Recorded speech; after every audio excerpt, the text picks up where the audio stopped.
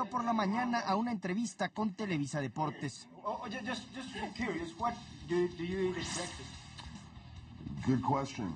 That's usually one of the top questions I get when an interview starts. You know, what do you eat for breakfast? Omelets, mushrooms, onions, ham. Pero la tranquilidad duró muy poco. What's that for of all your omelets in breakfast? But you sound like pretty fragile. I mean, you have been injured in your clavicle, your arms, everywhere. Well, what happens? Take it easy with that. No, that's really fragile. Listen. No. Hey. You want to talk shit to me on your own show here and make you look cool? You want to look cool? I'm always cool. Say it to my face. Why are you turning red? I'm serious. I'm always cool. I'm serious. No, look at me. Hey, take it Now easy. say it again. Yeah. Say it again. I dare you to say it again. Randy. Call me fragile. I will headbutt your teeth through your skull. Do you hear me? Okay, don't just beat on me. That's not polite. Say something funny again, boy. Say something funny. I'm not trying to be funny. I'm done.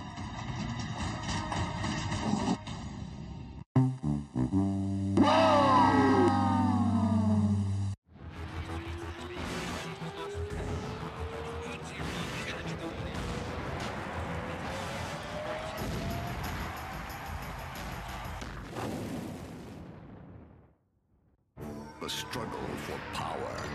Three men fighting for the gold.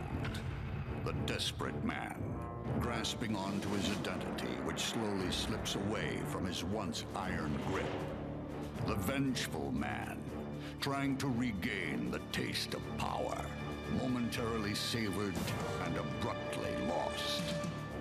And the confident man, ready for battle, at risk of losing nothing, and the opportunity to gain it all. Three men with varying motivations, yet all sharing a common goal. One man will emerge triumphant, while sparing his opponents no mercy.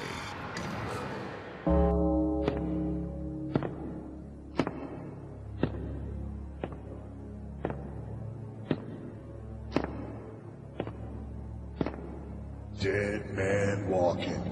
Keep rolling, rolling, rolling, rolling. Keep rolling, rolling, rolling, rolling.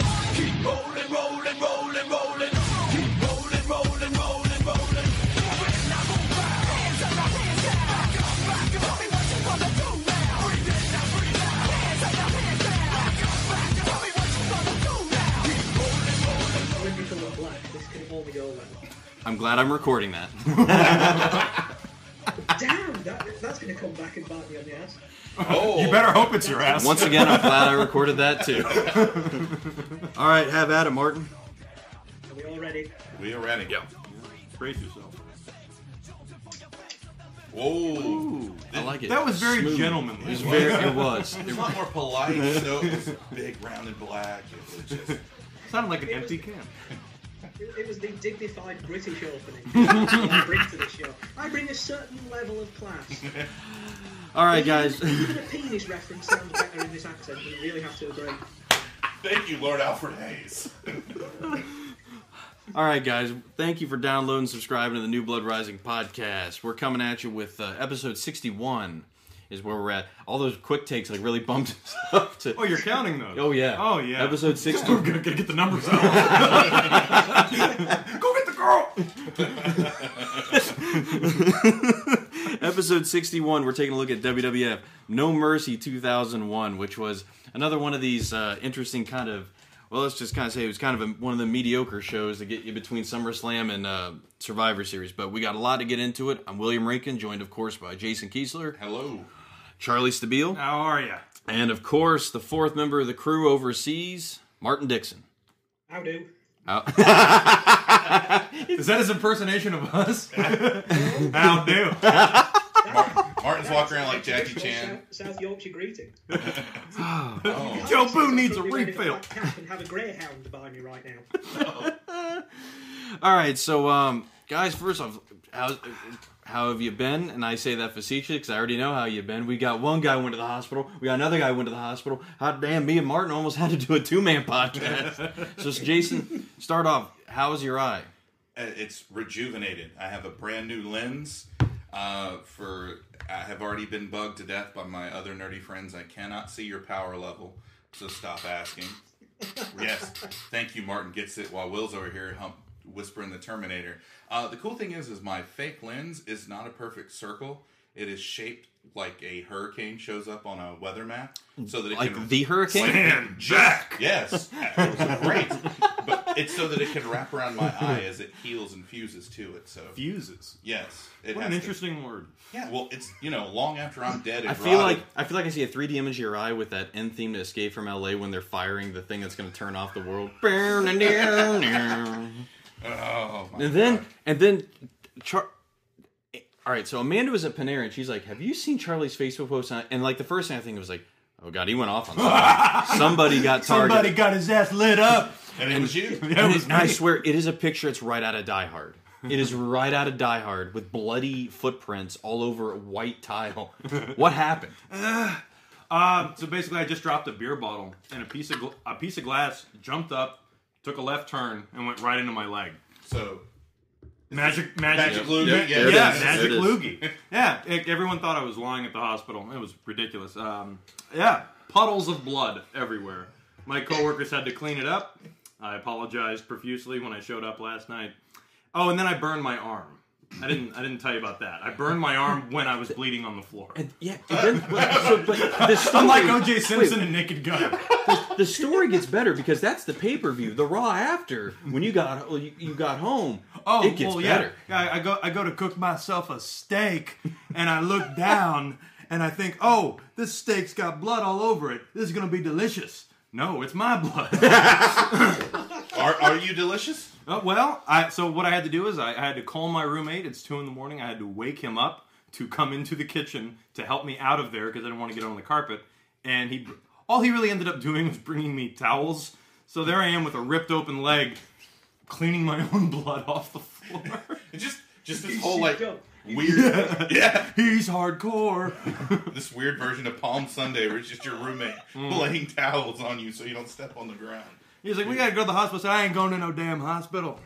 Yeah, and then winds up at the hospital. Well, no, I didn't. He ended up sleeping on the couch in his clothes, just in case I died or something. Just in case I died. They thought I was gonna die in bed. I'm sure, because that's a lot of blood. That looked like a ton of blood. That was a lot of blood. Now I gotta get a Facebook just to see that. I feel like that's the Steve Austin freeze frame. Is the freeze frame of that bloody tile? Well, my favorite is the Fellini angle that I got, where there's a reflection of light off the blood. Like there's hope somewhere. There's in hope in the blood. Man, oh man. So Martin, you're uninjured, I hope. Well, nothing I didn't already have. Well, oh boy, let me sit back. Go ahead. No, it's all right. I haven't managed to hurt myself this week. I am nursing a severely knackered ankle from a few months ago. Oh, you're on hiatus. I gotcha. Oh man, what about you, Will? No, I'm fine. Just your basic fatherly fatigue. That's about that's about what I'm suffering from always. But no giant shits in public bathroom stories from Wyatt. Oh, I was thinking if I had one. I was too. I was like, well, that does happen even late in life. Yeah. Oh man. Oh yeah. There are days when I'm on that hour and a 20-minute journey, and by the end I'm like, yep, it's coming. And like somebody will try and talk to me, I'm like, no.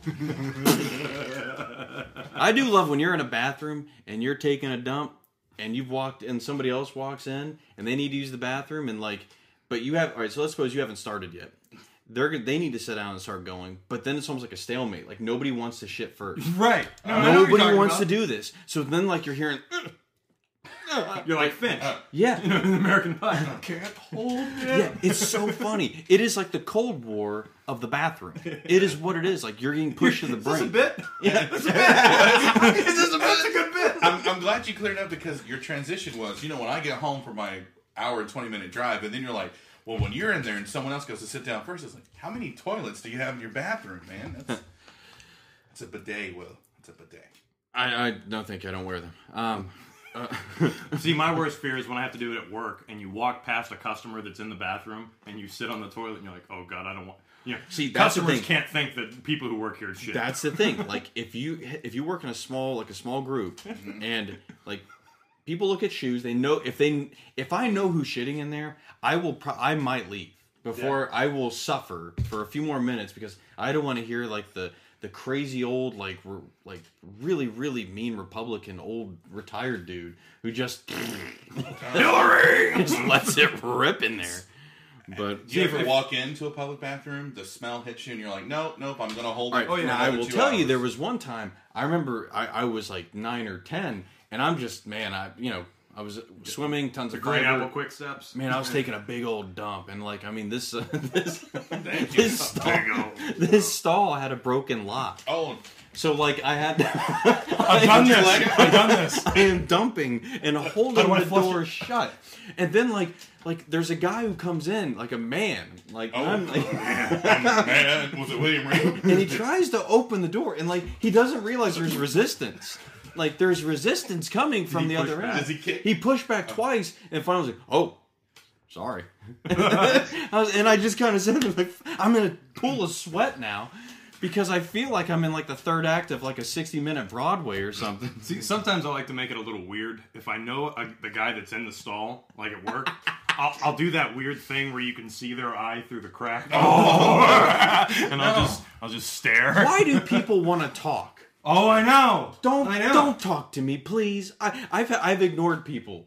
Like they know it's me. They say something to me like, "Oh, this is one a no dude talking was zone. like, hey, too much coffee," because they know I drink a ton of coffee. Like, "Oh, too much coffee," and I just nope. I didn't say a damn word. I'm not giving you color commentary on my shit. No, get out of here. Good God. Get out of here. So Martin, are you ready to class this joint up? Toilet bowl has a family gone down.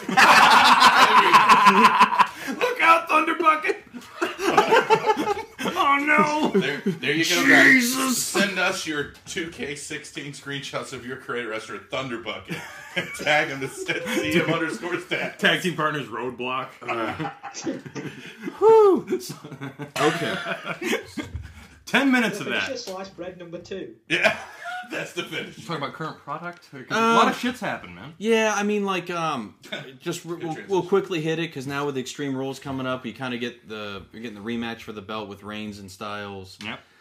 Which looks pretty interesting. Although, like, Reigns, I'm now at the point he needs to change his look. Like the whatever is left that he's carrying onto the Shield look needs to go because it's just something. There's something goofy about him wearing his own shirt when he wrestles. Oh, yeah. There's something just, I don't know what it is. It ain't working. Feels like a jobber thing almost now to me. But the Bullet Club thing, like, I feel like they've lost heat. I feel like they've lost a little momentum. And I hate to say that because I wanted them to be in there like the Outsiders. Like, they just do what they want and leave. They are their own thing. Like, that's what I wish they were doing with that. But, you know, I mean, there's still time, you know, to see where it goes and everything. What do you guys think? Like, any between the three guys, any other thoughts on that? I hate to say it, but I'm getting a little burnout on Ambrose's shtick. You know what I mean? It's like, let's give another guy a talk show. You know, it's like, Jesus Christ. You know, why don't they just make it a network show? Like, right. Like if they're going to do something like that, where they can do it in character, like the Ambrose Asylum. Like, I get it. But if he was progressing as a character, I don't think I'd mind it so much. But he's just kind of stagnating and I'm crazy. Yeah, like it's the Pillman thing. Like it's like I wish like they would. Like, they feel like they have to kind of buffer it with like some bad comedy. Yeah. To try and like not go full crazy. And I don't know why. Maybe it's a PG thing or whatever. I don't know. But Jason, do you got anything on it, man? Anything on like you can hit anything. Go for it. Yeah, I mean, I think that this Reigns Styles feud build is really good. Yeah. Probably one of the better feud builds in a very long time. Yeah. I'm like you. It's like it's not that I don't necessarily think they lose the momentum, but this: are they face? Are they heel? What's their role with AJ? It's too long, or the fact that it's every week and they don't space it out with something else. Yeah. It's got to end of this paper. Something's got to happen in this something's paper. happening. Something big has to happen. Somebody has to turn, or people have to turn, or whatever. We'll see. Martin, you got anything on the current product? Have you been watching it all? I've not been watching a ton. I'm more Lucha Underground than anything else, which continues to just go from strength to strength. In terms of Reigns Styles, what I have seen, I've really enjoyed. But I'm like you, the whole Gallows, Anderson. You know, are they the Bullet Club? Are they not? Just I don't know. It just doesn't work for me. Just give them a character and work with it rather than leave it with all this ambiguity. And I don't know if it's the fact that Ambrose has got jeans on, but I kind of don't like their outfits. I don't like the costuming on the Bullet Club. Oh. Like, I think Gallows kind of looks, because I've seen him like in person wear like, and maybe this was right around like when he was about to go to TNA and do the Dot Gallows thing with the aces and eights and all that. Mm-hmm. I don't know if it's the color scheme or what. He kind of looks ridiculous. He doesn't suit black and white, does he? It doesn't complement his body figure. No. No, because here's the thing: he's not a fat guy. He's not. No. He looks fat in this thing. Yeah. You know, and for skinny guys, you can get that all the time, like depending on what color you wear. And yeah, white and black, because it's a white up here, right? Yeah, it doesn't look good. I dig Carl Anderson's look. I think he looks fine because he's totally Arn Anderson. Like I think 100% he is going to embody that. So I think like in terms of what they're doing ring wise, it's good. I hate seeing the Usos like get the best of them because I think they are. And it's no offense to their like work, but it's just character wise. Like you took John Cena, like mashed him in half. and made him Samoan, and that was it. Station. What do you guys think of the general manager thing or the Shane Steph thing? That's still going on. Yeah.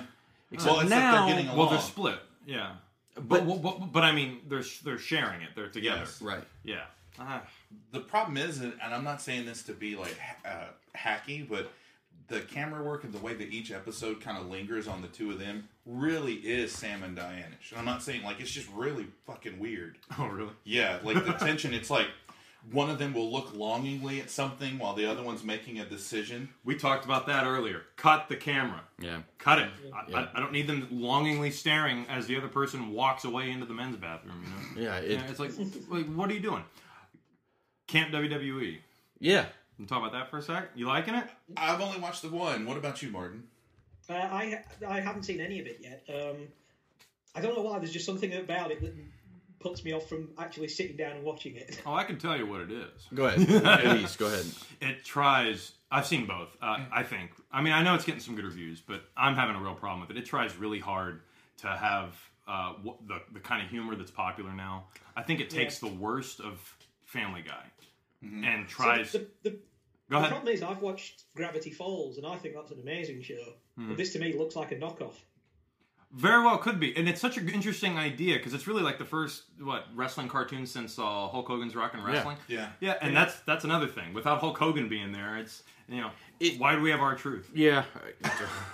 No, I'm serious. Like, if you look at the characters that are in the show, and you're like, everyone kind of belongs here, except that guy. Yeah. That guy doesn't belong here. I like Ric Flair's character in the show just because it's it's like the internet version of Ric Flair. Did you catch that deep cut they did when Cena says, "Have you don't you miss your parents?" Oh yeah. And he stops and then he just starts crying uncontrollably. Yeah. Because he's adopted. Yeah. I thought that was so fucking funny. It was almost too clever. Yeah, that's the thing. Like, there are a lot of inside jokes and a lot of things. Like, of course, the Triple H stuff to make fun of him being a kiss ass and all this stuff. Vince is awesome. I think Vince is really good. There's a lot of growth for that character. He has the biggest laugh, I think, in the pilot. And it's funny. I almost feel like Vince could get more over doing this than what he's doing on TV. Because, like, I think almost, like, there's a weird sympathy almost. It's like an Adam West kind of character. Yeah. But a little bit more developed. Yeah. The biggest problem I think I have with it is the wrestlers aren't doing the voices. Well, we talked about like that too. I don't like some of them are, and some of them aren't. Well, the legends, like the people who are like the legends, like Slaughter, Flair, and I think Triple H is going to voice his dad. Well, he's going to be Quadruple H, right. Which is hilarious. He's like, "Call me Quad," and I hope to God he gets Call me it. Quad. I hope he gets. I mean, I hope he gets it. If he just all he has to say is, "I'm torn," and that'd be perfect. Is Ric Flair a counselor, or is he? He's the laundry guy. He's just the laundry guy. Yeah. Okay. Slaughter he has security. robes? You get it? I get it. Okay. But Mark Henry's a kid, but he has a full beard. Every time I see Big Show, I think it's King Kong Bundy. Yeah, that's a good point. I like Every that one. single time, like Big Show has a goatee. I mean, I get they're kids, but this is ridiculous. Like, give him a goatee. I do love that Austin. Like every time he shows up, just starts flipping people off. Like I think that's really funny. I love that Steve hates it. Yeah. Like, he's like, "Oh, I got a little things to say about the voice of my character." It's like he's just some little punk ass hyper redneck kid. That's to me, that's hilarious. I mean, there's room for growth. Yeah, the final thing my final note for would be like it's kind of this like I've watched most of Deadpool and I like it, but at the same time I saw like, it the other day. The only problem I have with it is it's like it feels like it's like look how you see how rated R we are. Look how rated R we are. Like it's like it's and keeps then if you take that away, It's a basic origin story comic book movie. There are times where they're a little more subtle, and their rated R stuff. Don't get me wrong, I think it's a good movie. Yeah, totally. It's a lot better than the crap I've been seeing lately. It's the same thing with Camp WWE though. It's like it goes out of its way to show you like how edgy. Right. It's like it feels like this thing came out in '96. But it's hard to be shocking on TV nowadays, especially on internet TV. Yeah, I mean, you basically just have to have incest storylines nowadays. I hope they don't do that, but like they were making such a big deal. Watch this. This will be. You can get it. You can get it. And then like during Payback, they're like, "This is not for kids." You know. Then they're like, "Watch it." Then they're like, "Don't watch it." If you hit play, they actually tell you how to turn the parental controls on. They're that worried about it. Idiots. Yeah. All right, so you guys ready to dive into this? Yeah, fuck modern Let's times. go back. Let's go back. We're going back 15 years into the past. We're going back to St. Louis, Missouri, at the Lieutenant Savick Center. And I'm just kidding. It's the Savas Center. Kirstie Alley? Oh, wow. I got it. And I got the reference. I was taken aback. I was like, Savick. We're doing Rathacon? If that's the case, is the stadium replaced the next time they have?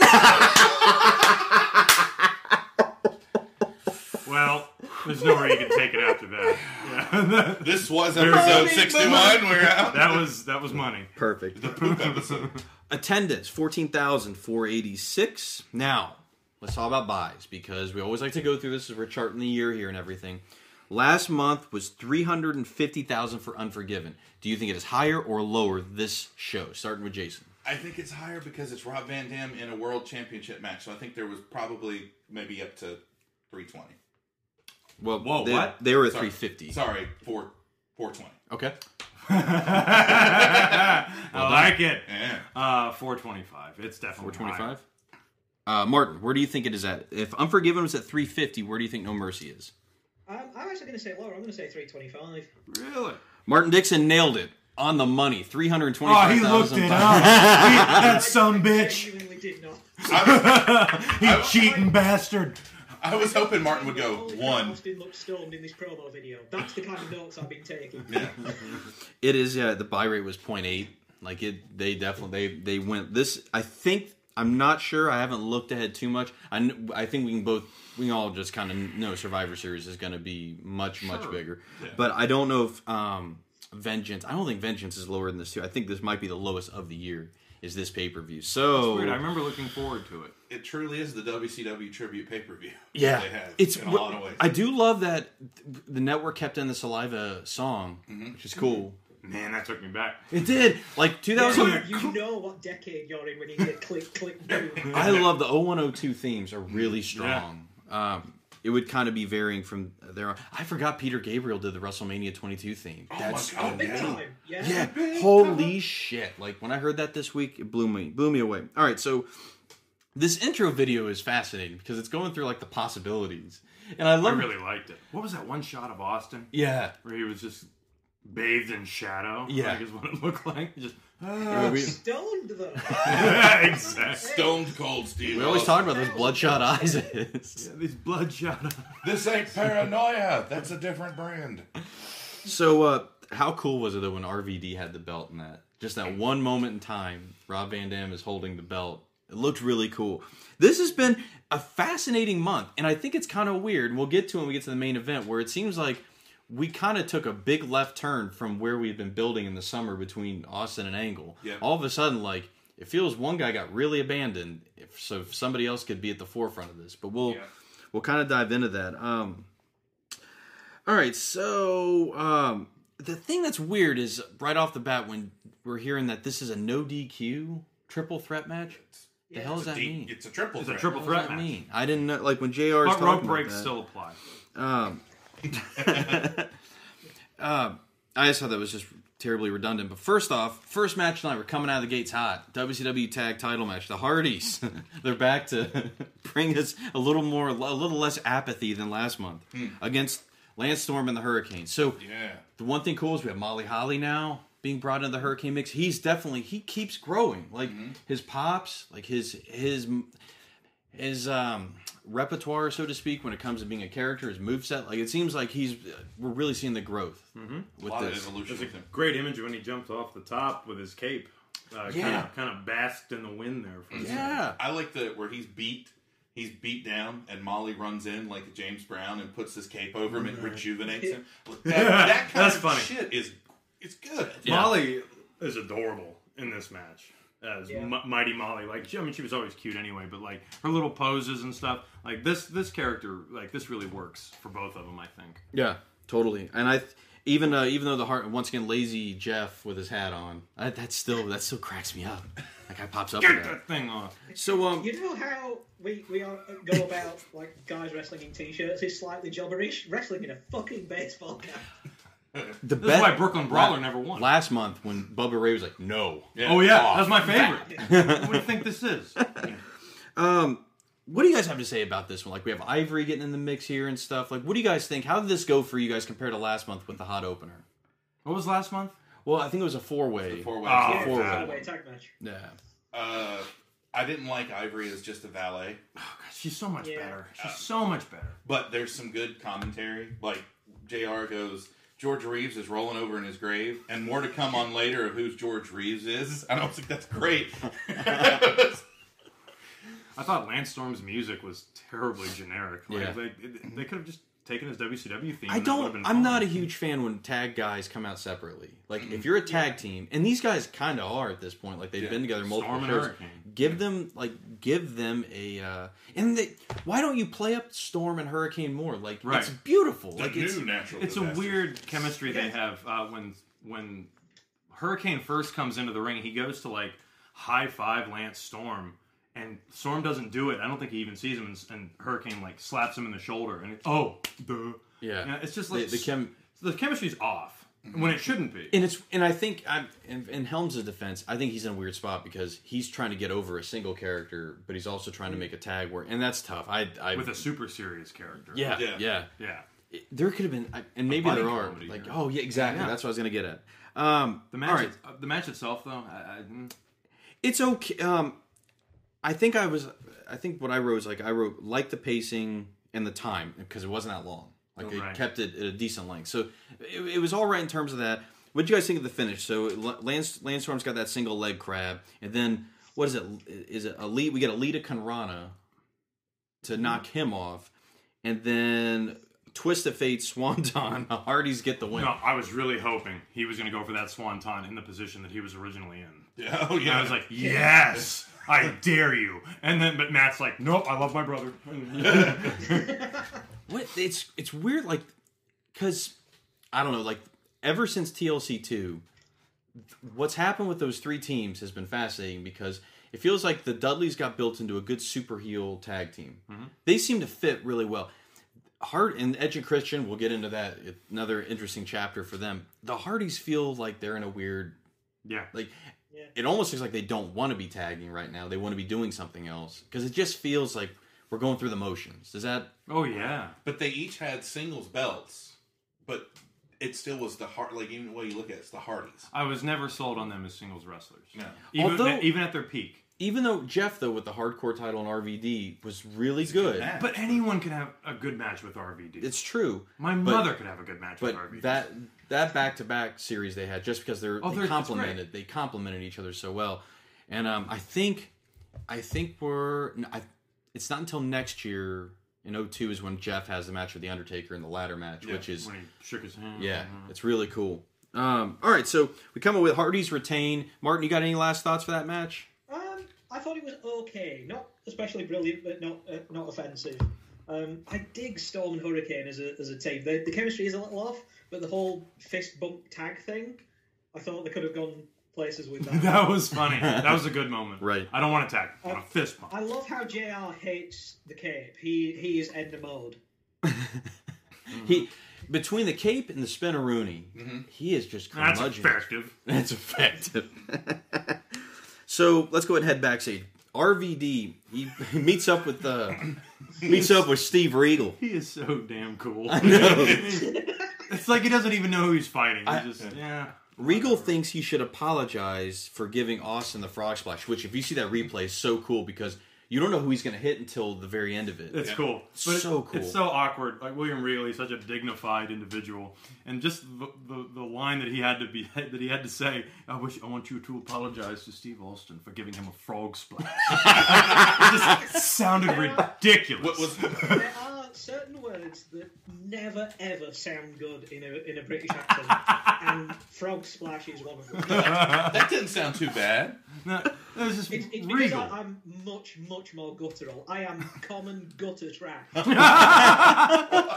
Lord. That's cool, man. Yeah. Don't you look at RVD's reaction? Okay. Regal's like, don't do anything silly. You might regret it later. Okay. So What? good. And it's funny because it's so contrasting to all the recent champions like Austin, Rock, Triple H, even Angle that are big personalities. Yeah, they have to be big. RVD, I can win it just by being bored. It's awesome. So then, like, Vince angrily exits his limo. Yeah. Michael Cole is Terrible actor. I don't understand. Like, tonight's a huge night. Why are you here? You answered your question, dummy. Like, It's my company, pal. It's a pay-per-view. He did say "pal" later on. I caught that. all right. So the jacket dropping is funny because I didn't know. Like, I felt like it was like a legit accident. Like, I he did didn't too. mean to. And somehow, I guess Vince probably has a monitor or something that he's seeing, which is awesome. Like, he's what? No, Vince is just omniscient. He is the higher power. Don't drop my jacket again, pal. I like that. He said again, as if Michael Cole always puts on Vince McMahon's jacket. Next time you drop my jacket, I drop you. Like, Yeah, fuck. that was a good line. They got to put back in. Remember, guys, Vince is bad. Right. Even though he's sympathetic right now, he's bad. So all right. So now we head back to the ring because now after many months of Brothers of Destruction, we've now kind of had them go separate ways. Not like begrudgingly, but it's now time to take care of business again. Back to the mid card, buddy. All right, Glenn, we'll still ride together, but I ain't buying no more Waffle House. Man, I can't That's wrestle buddy. you. You're doing 4RD commercials. I like how Test in the package video he wipes out Undertaker for Booker T to pin him, but Taker's like, man, I'm not fighting Test on a fucking pay-per-view.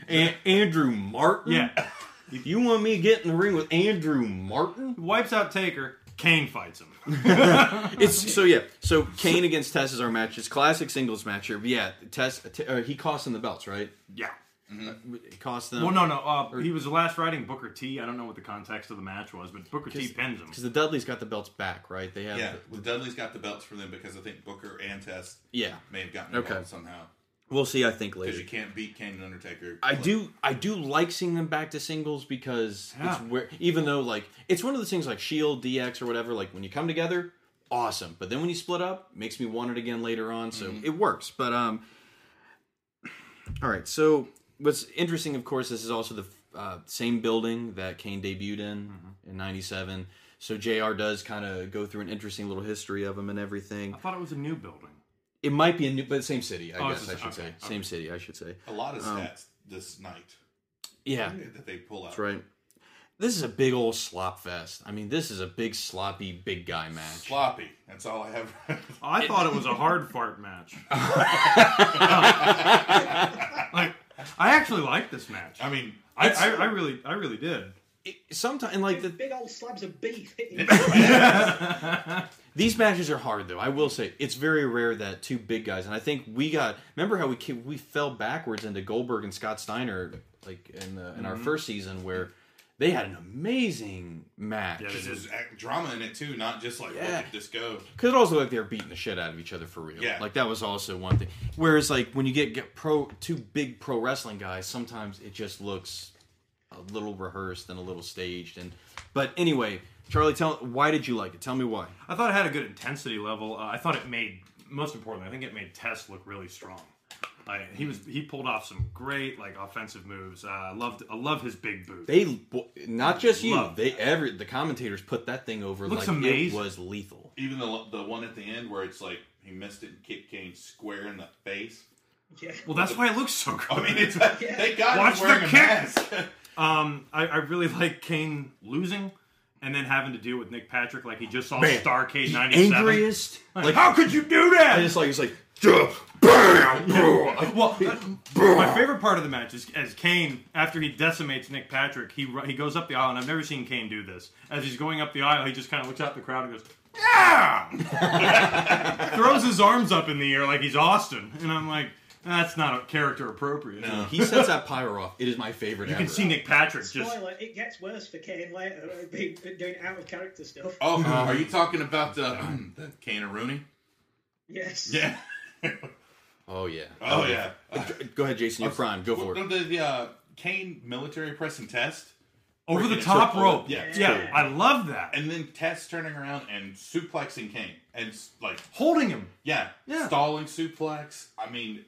Then there's good like story building for later on in the evening too, where they're not distracting from what's happening. Where Paul Heyman says, "I've warned RVD about Vince McMahon for years." I mean, like, I like that.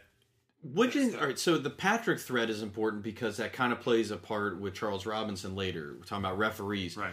Once again, it just comes back to what we've been saying. They did that match too early. Yeah. They needed to save that for Survivor Series because it feels like we're building right back towards one, but our guys already won, so why do we care? Yeah. But anyway, like Patrick not like, the massive bell shot that fucking... I hate bell shots because they use the other side. Right. I mean, it makes a great sound. It's a thud, but I mean, it should be like it is in the old video games. Yeah. Like Raw for the Super Nintendo. Dong. Martin, what are any because with Tess going over in this, he's still looking pretty strong. What thoughts do you have on this match? I kind of like this. It was not a classic by any stretch of the imagination, but considering it's two big, lumbering, tall guys, it wasn't clumsy. But if it was, it kind of worked in the context of who was fighting. I really liked it. It just felt like a fight. It felt like two big guys going to war, press slamming suplexes. Yeah. Huge kicks to the face. It worked. For me, it just worked on all levels. In the genre of the battle of the sidewalk slams, like this is definitely one of the better of those matches. And I love how Nick Patrick's shite referee gimmick has carried on from WCW into WWF. I know. It's one of the few character traits. That freeze frame of him getting choked. He made great facial expressions. So good. All right, so... and he goes up like a pencil. Oh, yeah. Like, just stiff. Oh, Jesus. So let's head backstage. This is a funny as fuck bit. Dude, I honestly think Coachman almost lost it. Yeah. And this is, again, like, even though I know Austin's heart might not have been in this, but his comedy was. This bit, and Deborah, too, because Deborah has to, like, repeat what he says. I was waiting for her to fuck up. Yeah. So Coach comes to the door. He wants to interview Austin. Austin is behind the door, doesn't want to come out, and so he's did the little crap. He says everything to Deborah, and we all hear it. But he says it to Deborah to say back to Coach. And what's so funny is Deborah won't curse. Right, his butt. Yeah, and she's got a lisp all of a sudden. Yeah, I mean, has he been? Well, she has aged like 10 years, It's a great bit though. A lot of Luthez presses that she's this taken. Summer of Austin as a heel has been really, really. I know. Hey, come here. You tell Vince McMahon I'm going to jail for what? That's not my first time. When he's getting handcuffed, I remember that's not my. I ain't through with you, Vince. I ain't through with you, lawyers. Such a great Raw. It's been a real pleasure, despite like some of the choices Austin's like he's had to make. I'm not saying he made, but he's had to make to try and get over as a heel. His comedy continues to be so damn good.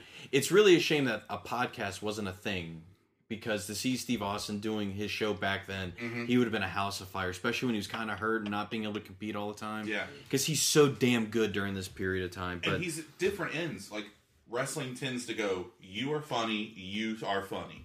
All the time. Yeah. Austin goes from being funny to super paranoid and creepy, where it's not funny, and then super vicious. And he's a full person. He's got a good range. Yeah. And again, it's a real testament because like the classic 98 to the 98-99 run. I'm not going to count necessarily the 2001 yet or the late 2000, but the 98-99 Austin, the one that everybody is so familiar with, it doesn't really carry. any of this. Like, that's what's really neat. These are cool ingredients to throw into the pot that it really makes him complete. Like, that's why, like, he deserves to be, like, if you made a list, he probably is the best of all time. Mm-hmm. I mean, I'm just that for me. I know I'd put him up there. I mean, it's just I'd mark out for the guy. I mean, there are plenty of arguments for the contrary. I know, but it's just an amazing testament to him. So, all right. Stacy asks Matt where the Dudleys are. Then gives him a little peek, and why that's important because we have a lingerie match that's coming up next where Stacy and Tori Wilson will compete. What do you guys think of Matt Hardy's sell on this? We talk about his absolute lack of comedic timing or personality. Yeah. Like, how's my lingerie? It's good. Like, when she walked away, I had like 3 or 4 thoughts of what I would have done Yep. In his situation. And he just stands there. Like, no. Lean up against the wall and miss the wall completely. Like, do something. Something. Yeah, totally. Instead, like, they just throw, hey, Lita, hey, Matt, what are you looking at? They are so boring. He had that water bottle. I would have been like, whoa, just something like, whoa, I need to calm it down or something with the water, cold shower. I have a drinking problem, Oh, no. Planting seeds for later. Okay, boy, no. So let's dive into it here. This thing gets a video package. With Sonny's music. Yes. I know you want me. What the fuck? So the Tory face turn seems basically complete at this point. Is she a face? Well, and I'd say for all intents and purposes, only because last month it was really ambiguous. We didn't know what was going on with Tajiri, but this feud, I think, really cements it. And I think it works because I think they definitely saw we're gonna be able to get a lot. We could do a lot with her character. Like, she seems to have like a decent spectrum. Okay. No, I'm just thinking. Okay. Some of these quotes, like Jim Ross, this one should be most unique. So the other key thing, this is the debut of the Duchess of Dudleyville for Stacy, which is awesome. I thought that was That's so a great cool. name, and my God. Yeah. So yeah, I do love because I called you right before I started this match, and you're like, "Oh, wait until you see when they do this." I'm like, "What?" And sure enough, they delivered. Yeah, the video package when it builds up, it's like this is why this person would go. So Tori Wilson was powerbombed through a table, and it looked good. Yeah, it did. Right, 2 weeks ago. Her revenge for Stacy is she comes out and pulls her pants down. Ooh, I mean. I never thought of that. Little unbalanced there. I'll try that next time someone pisses me off. You know what? Yeah. When I saw this, I was like, the first thing I thought was, oh, it's the battle of Alex Rodriguez's ex-girlfriend and George Clooney's ex-girlfriend. Oh. That's how big they got. Like, that's what blows my mind still is like, these two women, like, they got arguably bigger than any, like, diva or women's wrestler at the time. True. Unbelievable. Anyway, all right, so the commentary where they joke, like, the commentary is actually really funny in this. Jack Doan won the referee lottery. Yeah, they talk about, well, it's not going to be Sam Munchnick or Harley Race or any of that. I love how I'm just going to shit on it and then pretend and then be horny for the rest. I love he's like, looks like Tori's wearing Sooner Red. That was Undertaker, but that's all right. That's all right. You get the idea. What is with this lighting above? Okay. Oh, I thought it was a big bed sheet. Was that what it's? Is that supposed to be the illusion that the ring is? It's a Cinemax movie. Okay, that's kind of what it looked like. I mean, that's a lot of investment in this match. We're doing some setting. Shit, don't sell this match short, William. I think he used my full name. You know it's Big Ben. I think this is damn near the best match on the card. How many pages of notes do you have on this? And why do they look like they wrote with your left hand? So let's start. Charlie did call me this morning. When he was about to pop this out, I was like, this is surprisingly good, and I want to go around. So, Martin, let's start with you. Tell me what you think about this match. I will start with a quote. Semantic satiation is a psychological phenomenon in which repetition causes a word or phrase to lose meaning. I never want to hear the word lingerie again. Lingerie. They do say it a lot. Yeah. Because I didn't know what a lingerie match was. It's just a match with them in lingerie. Yeah. It's like if we had a swimming trunks match. Yeah. What the hell's that? Is that a small package? The Move? That's no way to talk about Jack Dillon. I'm sure his wife is very happy. I do like Jack Doan in this match because he's usually a referee that doesn't really show any personality whatsoever in his matches. However, in this one, you could clearly see him smirking. When they roll over him, Oh, it's yeah. really funny. But anyway, Martin, I what bet that smelled good. what other thoughts you got on it, man? Did you because I honestly think this is a very enjoyable match, like, and not for the obvious reasons. It's okay, but this is the kind of thing that I hate about the Attitude Era, or post modern Attitude Era. Oh, embrace it. And I can't. There's just something about this that feels too seedy for me. Yeah. There he goes, Vince. Jason, talk about it. There was too much spanking. What? All right, I've never heard that. Wait. Let me defend myself, please. This is supposed to be like they're two former best friends that are fighting. This can't be the first time they spanked each other. Right. They've done it when they were pals. Remember, they were Slough. We're going to have our bra and panties match, and like filling each other up and cooch grabbing and whatnot. What pay-per-view was that? It was a different one. But this is supposed to be like kind of a grudge match for them, and then they're just both kind of like slapping each other on the ass and laughing. That's the one thing that took the psychology part out. Now, Tori Wilson in red lingerie, and then after seeing Keebler in that nice little black thing, I know why Clooney was crying in The Descendants now. Right? Go for it, Charlie. I mean, the crowd reactions were awesome. Did you see Red Hat guy? Which guy is that? The guy in the red hat with the grey shirt, whose mouth was like on the floor, his jaw on the floor for the entire thing. No, I didn't. I told Will about this one guy I saw where everyone was sitting down, and there's a guy in the front row, and this is right when the bell rings. He's the only one standing, and he's kind of leaning on the barricade like this, and he pulls up the camera with one hand. He's holding an old camera with one hand and snaps a picture and sits down. This match is, and the reason I say it's surprisingly good is they actually try to go out and legit wrestle. They're better than this, and I think that's a big reason about it. Like, they weren't just like sexy, beautiful women of the time, and how they still are. I actually think they were really talented. When they did this match, probably 3 years ago, when it's like Sable and that type of era, it's really just rolling around. Like, it's Sable doesn't have either. Of their there's a Sable bomb and a TKO, and then that's probably it.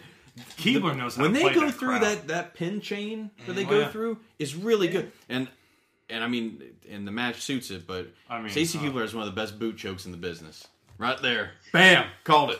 I'm just putting it on the table. I'm gonna let that sit there. Her I'll take it back. pleasing Kevin Nash style choke with the camera on. See, I think it's great though that I don't know whoever told us you need to do that because you have long legs and it'll look cool. Because you know what? There's nobody, and I don't even know if anyone now, maybe Charlotte, who could do it. Well, it's a two-pronged effect, I think, because it's it's just like, oh, of course she would do that, but at the same time, that's really impressive that she's pulling that off. And doesn't Tori win with a victory roll? Well, she does the Tajiri springboard. Dude, the Tajiri springboard, and it doesn't look half bad. No, it's not perfect. It's not Tajiri, but it's definitely not Mickey James's botch at 22 with Trish, but it's still very very good. Oh yeah, and granted she has to kind of get a weird roll up to win, but and then that's what I was the good thing about. is this thing never went on too long. It didn't just go right to the. It didn't stay in the mud. Yeah, It didn't stay in the mud. It tried to elevate itself, and it did, I think, to an extent. I do too. I think they know how to get the good reactions that they need to get from the crowd. Right. I think a match like this, modern would get booed. I think probably, but it would be a good heel leader try to do. You're going to do this match, and then the women buck up to them and. Is that a Bailey to belly? Ooh. Pardon me while I whip this up. Well, so backstage. 5 out of 5. This will definitely be on the end of year Kobashi list. versus Misawa lingerie match. Is that how we're going? I usually hate these things. I do too. But for some reason, I really like this one. Yeah. I think we And know again, the not for the reasons. obvious. Oh yeah. Well, not for, okay. Backstage, Sugar Ray Cole is with Kurt Angle. They talk about Vince's return. Vince comes in and How you doing, pal? That's what he said. It's Van Damme true. Yeah. Kurt, dude, 2 months ago, or last month, anytime Kurt was on the screen, that crowd Pop. roars. This one, it's like, there's a guy going, Well, you know why? Because he's fighting Rob Van Dam. It's this is what I was talking about earlier. You're And, stealing and his again, thunder. I think we'll get really fully into it, but it goes to show you, it's like, why did you like? Well, take the belt away from him. Yeah, why would you do that? Because now, like, it feels like he is. I mean, you want to talk about third wheel? I mean, distant third wheel. I mean, like he is not even. He's not even a player in the video package. Not really. No, he's not. But the match isn't really about him. Like that's the other problem. Yeah, that's the other thing. It's Exactly. not about him. And the other, so this is also teasing that what's going on with Vince and Rob Van Dam. Like that's another whole little weird subplot of this is Rob Van Dam going over to the WWF, which would have been great. Wish they would have done that, but anyway, we'll get to that. So now let's we have Lillian or the unemployed. It's Vivian. Vivian. It's Vivian. Vivian with Christian. He compares. Was it? He compares. This is a mess. The Mark McGuire. Yeah, to Bonds and McGuire. That's it. Yeah, one of those timely sports references of the early 2000s. And he's like, and there's always somebody new to come up, and now that's me. I saw what he was saying. Yeah. Yeah. Christian. He gives his own 2001 version of "I wish you would have died in the womb." Right? Yeah. Right. Make fun of us for going to the hospital, will you? So this video package, a key thing that we get out of this, Christian has officially joined the Alliance. Yep. Which is really cool. Oh, okay. It's good. It's good for to see him, that people are going that way because it just feels like the Columbos, the O'Hares, the it's Chavos, getting more diluted with WWF. Well, guys. because all the other guys are gone. Like they're not here. Like where are they? They were in the video package. They were helping. That WWF travel schedule is brutal. You hear about it all the time. We travel 300 days a year. We hardly see our family. I know. we do it for the fans. We do it for the Don't try this at home. So this is what you wanted. What did you guys think when you heard? All right, so they're gonna have a ladder match. Yeah, 1-on-1 ladder match for the Intercontinental title. Yeah. Edge and Christian. Yeah, the masters of the ladder match. Yes, and then it hits me. They were always the weakest links in the triple threat ladder matches. Yeah. But they always won them. But they always won them. Pretty much. They pretty much always won. They did. Yeah, they won all the TLC. But they did the weaker stunts, not to put their work down. But the reason those matches are so memorable is because of what everyone else did. They did the weaker stunts. Christian did from the top of the ladder to the floor, and then does it again. I'm like, one is enough, motherfucker. They gotta get hot about it. Well, I was obviously Christian. I was empty. All right, so let's not. Once his entrance is amazing. I noticed all of it. The pyro. I noticed a quote on the video. It said, "At last, the world is mine." Yeah. I'm like, I think he's overshooting a little. Maybe European. Yeah. Maybe IC. Championship. That's about your ceiling, pal. You still work for somebody. All right, so first thing I want to throw out to you guys, and I find this weird because now they don't do this in ladder matches. The belt was not hung pre-match. I like that. It's interesting, and I kept thinking, I was like, oh, this is gonna take some time. No, man, they get it up like it's nothing. How do they know how high? Like that's what I was trying to figure out. Like, well, maybe that. That's a good question. I don't know. They got that camera on top that they can get. The Wile E. Coyote, Jerry Lawler camera. Yeah. Edge's ovation, pretty solid. He is really like he's getting a mega ovation with this. So let's go around and of course, learn how to fall crap. Yeah, twice. Oh God, yeah. We got another one too. Yeah. Car wreck. Christian's straddle bump that he takes on the ladder. Oh my God! I mean, like, yeah, that's the one. I mean, like, I'm not like the JR. How do you learn to do that? Because the answer is the Performance Center. But that move, like, how can you take that without seriously damaging yourself? Not just immediately, but long term. Yeah. Imagine you land on your butt. It still hurt, man. I've broken my tailbone. Well, also, I mean, another way you could look at it is, well, how tall is he? And would he hit his feet before he could hit the ladder? There's definitely a sound. That hits, and I think it's his ass. Yeah, it's Jillian Sperm screaming. Or you protect the hell out of yourself, and we just don't know. I mean, that's the thing. There are ways to cup it and everything, but still, I mean, all right, let's go around. Jason, hit us on. What'd you think of this? Because this match isn't talked about a whole lot in the grand scheme of things for both these guys' careers, and building off last month. What'd you think? It is weird to see these two at odds in a ladder match because they, like you were saying, they're generally the weakest link, but they're normally the ones that are setting up the weird ladder shit that other people take, which they do in this. Yeah, on each other very nicely. Yeah, a lot of the spots there's a lot of straddles. like to the ladder, to the ropes. It's really, really good thing, but it's also playing off the nut shot from last month. So, I mean, it's not something that's necessarily overdone just to do it. Mm-hmm. It's building up on something. I mean, it was good. I won't jump to the ending just yet so we can wrap that together, but I mean, I liked it. This was like definitely, this is the end of something. This is the end of the feud. It definitely felt like, because now I'm like, well, what do you do after this? So that's a good point. Charlie, what'd you think? It's okay. It's like, because I had the same thought. Why don't I remember this match? How come nobody ever talks about this match? Because it's not very good. It's basically spot fest.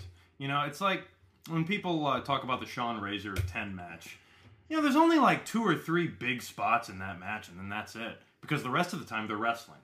And they're actually, like, doing shit with the ladder that would kind of make sense in terms of, like, let's just hurt each other. I'm going to hurt that guy with the ladder. Use it as a weapon. But with this, it's just, okay, you do your move off the ladder. Let's go back up. Now I'll do my move. It just felt like chapter stops. With almost no detail in between. What's difficult with a type of gimmick match like this, like a ladder or even a cell match, like, when you, and I think I've heard Brett talk about this too when he's talking about, you know, going over matches, which is hilarious.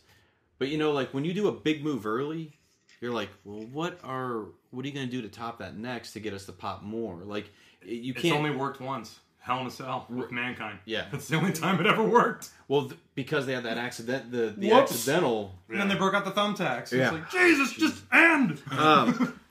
So Martin, go ahead and like give your kind of review of the match, like top to bottom. What'd you think of it?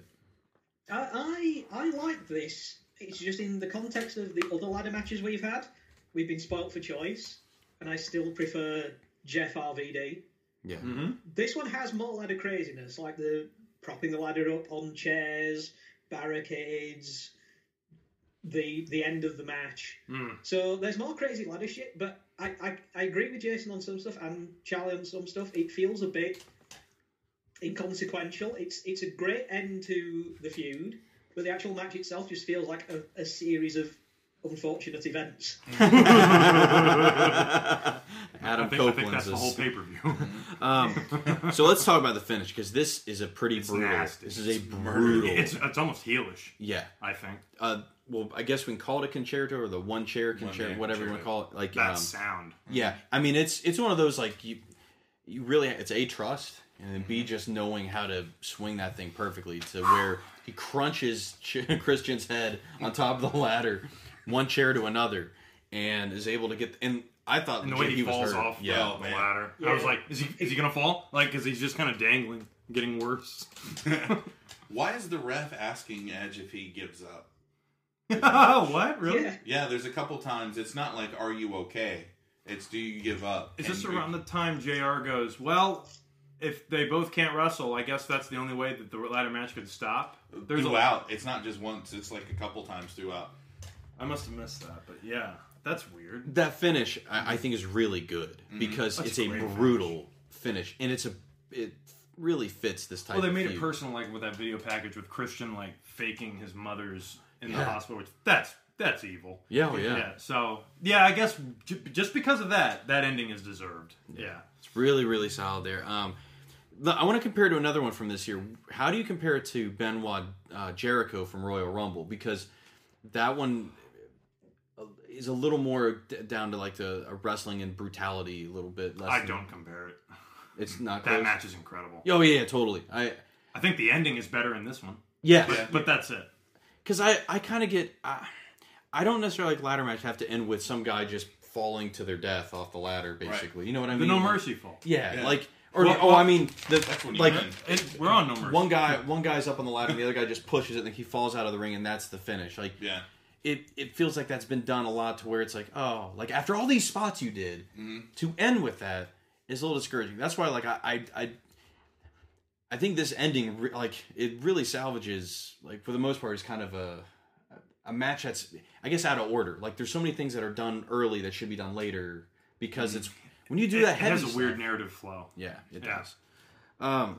It's okay. Yeah, totally. All right, so let's cut to WWE New York. Spike Dudley versus Tequila? Yes. Yeah. He looks legit. Yeah. He's gone. I love the look. He's like Pluto, man. He sits there for a moment. Jim Ross says something. He goes, "I'm fine." What? What? Yeah, I like how they say that he's at the bar. He is the only one allowed at the bar. Yeah. Everyone else is, yeah, is that where they serve the alcohol? I drink alone. No, he's the only one who can drink alone. Nobody else around him. Get away. This is the only guy I've seen at WWF New York who wasn't allowed to come to the pay-per-view who seems like he's the real winner. And that girl shows up. Holy it's like, oh shit, that's not such a bad And then deal. she's never seen again. Like, you would think just He playing- killed her. He gave her the Fright Night treatment. There's a fan that's like right in the front, like watching her, just going like this. He's just nodding his head. With his teeth showing, like, yeah. Oh, man. Yeah, we're going to find her body in the East River tomorrow. Oh, that's prime. Look at that forehead. She's half Klingon. So, up next, we got another title match. We got the WWF tag titles on line. The Dudleys are defending against Big Show and Tajiri. So, Did you notice the what chants at WWF New York? Mm-hmm. No, I didn't. Yeah, They were chanting what? But What? Yeah, Oh my it wasn't god! The annoying. It wasn't the same annoying. It was different. Yeah, this has already happened? This is the Prometheus of what chants. Smartest scientists in the galaxy. Well, just take our helmets off. Fucking On a idiots. quick side note to Prometheus. Have you ever seen the Red Letter Media review of Prometheus? No. Red Letter It's Media? 4 minutes of Mike going to Jay just asking him questions. It's like, how did a guy with the map get lost in a cave? What about dinosaurs? What a disappointment. Oh. So, The abortion scene's pretty good. Whoa! that'll go over well in the red states. So Jerry and the Big Show. Kibble Rising banned in Tennessee. At CM_stabs. That's where you can find my ass. Yeah. You can find me in the parking lot. Mr. Larson. Oh. Oh, Jesus. All right. So, Hey, shooter. Deep cuts with Charlie's dad. Wild tangents, whatever that guy said. oh, yeah. What was it? Bizarre. Hang-ups. Bizarre hang-ups. Whoa, Yeah. we're bringing it back. Yep, sorry. I love Happy Gilmore. Fuck you. So now we've kind of got. It feels like the Tajiri Tori thing has replaced Spike and Molly because now it's another one of these weird, like, Romeo, as you call it, the Romeo and Juliet romance. WWF has a history of liking to show that even the losers can get like the super hot blonde. Yeah.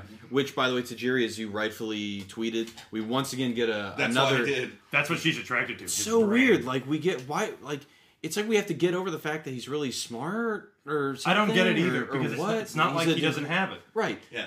It's In the ring. almost like they're saying he's smart for a foreigner. Yes. Yes, that's Ouch. it. That's it. Yeah. That's thank effective. You. Thank you for saying that, foreigner. See, from a foreigner's perspective, that Yes. probably is how it comes off. Yeah, that's why I was. Yeah, sure. But also, it's the. It's not like he's a doctor. Like, I'm not saying he's got a medical degree, which means he would turn in and dissect you. Like, he knows what muscles and stuff to go at. It doesn't enhance his in-ring capability. Well, what did Paul whatsoever. Heyman say? He's like, is that the dollar or the yen? Yeah. And it's like, do we need to enhance his personality? Is this going to help enhance his personality? No, it's not. Like, he's already charismatic enough. We've seen that with what he does. This one's interesting because it feels like it doesn't pick up until the hot tag. Yeah. It feels like that's when I really got engaged with this match. Which one? Well, the one where Big Show comes in. Okay. And he does his Razor Ramon. Like, Dude, I noticed that too. Oh yeah, I'm Big Show. You know, once again, he gets a lot of shit, but I love his fire. Like in these last couple of shows, like he fires up real good. He's a ring general. Yeah, oh yeah. I mean, we make fun of him a lot, but I mean, he knows what he's doing. a fucking ring army. Like, No, oh yeah. He's the ring. If you ever Botchamania covered it really well. Any match he had with Ryback, you can constantly hear Big Show directing him. In that ring. like slow down. Yeah, slow down. Take your time. God damn it, they're not going to pay you anymore. I didn't like that Heyman, even though Tajiri is a former ECW guy, Heyman's building him up. You're the Alliance commentator. I you see. shouldn't build anybody that's WWF. And you know what? I almost feel like that's Paul Heyman, like the guy. Like he's so fucking good. They need to do more with him. So even though I'm not supposed to, I'm going to build him because in the end, I'm sure he always will have a soft spot for those guys, even though things happen as they did money wise. Like he loves those guys. Like I mean, they helped make him, and in many ways, he helped make them in a lot of ways, just with what he did and everything. The Jimmy Corderas green slot is awesome. I could see it coming like right before I was like, oh no! I almost want to go fuck. Or he becomes the Joker by the end of it, or like. What's weird is when you see the Miz, there's none on his face. It's all on his shirt. Oh, he pulls it up and his stomach hangs out. Comes crashing. I'll leave that one off here. Anyway, so he pulls his shirt up to like wipe it out of his eyes, and his guts just like, how you doing? I'm related to Baron Corbin. Yeah. Junior Corderas came out to play. Junior Corderas. It was Quato. Open your mind. So, Tiny attorney. The whole match, like even with Big Show's hot tag, we're building just simply towards Rhino getting in there and goring, which it looks was an awkward gore. Yeah, it didn't look like Big Show wanted to do it. Yeah, because he hits him with his right shoulder, and he kind of like kind of goes off to the side. It feels just. It's like when you would spear in Revenge with Goldberg, but you'd kind of miss a little. Yeah, and it wouldn't be at full contact. What's neat though is after he gets taken out of the match, like Tajiri, I almost feel like he's going to pull it off because his kicks just electrify. He's beating the shit out of them. Yeah, I'm constantly looking for his naps. Yeah, and I don't see it. He's so good. He's actually kicking Devon. We're like The Rock. You can see it pretty. Even though he does a great job, he does a good job. Tajiri's are almost invisible, practically. Anyway, all right. So we end up though. I still always mark out for how the crowd sees a 3D comic. 3D. I don't know how they do it. Shit. They yell it once when it's not coming. Tajiri gets the double springboard up. They go 3D, and Tajiri just goes, no, that's way cooler. That's one thing about their finish as a tag team. It's so cool. And the way it's done in this match is really good. Yeah, totally. Martin, hitting you up with this, man. What'd you think of this this tag title match? Because it's fairly significant because it is a title match. But what'd you think? Even though it was a title match, Big Show and Tajiri as a team don't really buy it. They are just two guys thrown together. I like them, but I never for a second thought they'd walk out with the belts. Because I've never actually seen this show. A lot of the stuff that I'm watching for this is all new to me. I was out of wrestling at this point. Well, you're welcome. Or we're sorry. However you want to take it. Yeah. No, it's fun. I mean, looking back with 15 years of hindsight, so these shows can be hella entertaining on their own merit. This match, however, kind of wasn't. I like this period of Big Show especially. Like Tajiri, like the Dudleys, but just something about it didn't click. Yeah, the tag team thing never seemed like they've had a real good grip since the 2-man power trip and the Brothers of Destruction stuff. Even though that match wasn't that good, but at least they had an idea of what they. But once Triple H got injured and taken out, the Benoit Jericho, they didn't let that really survive. Well, probably because a lot of it had to do with Benoit's injury. Yeah. But then Brothers of Destruction again with DDP and then Canyon. Like it's just unfortunate the WCW tag title and the WWF tag title seem interchangeable at this point. Like there's nothing. And more WWF special. Guys are both champions, right? Yeah. And there's none of the WCW guys or ECW guys are really vying for these titles anymore. Right. This is another Big Show plus insert small guy team. Right. But I will say Big Show and Spike Dudley, for some reason, I liked.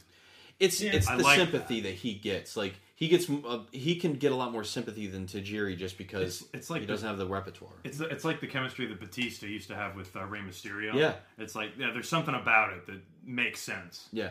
You know, it's my little buddy. And that flat out, man, you can't even explain. That's just chemistry. Yeah, it's just a chemistry thing that just happens there with it. So after this one, we cut back now to the Alliance Celebration Hour here. As we first get Rhino and Regal, where Rhino just goes into a rage. Like I'm taking it all. I'm doing it on my own.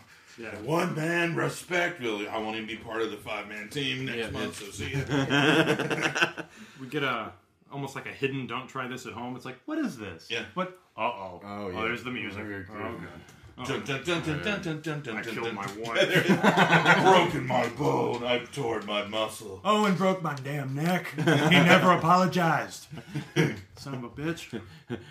I committed murder.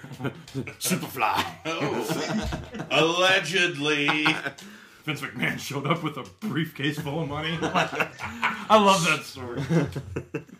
Oh, man. All right, so what a business. The other half of the celebration was Booker and Tess celebrating what happened with Tess beating Kane and everything.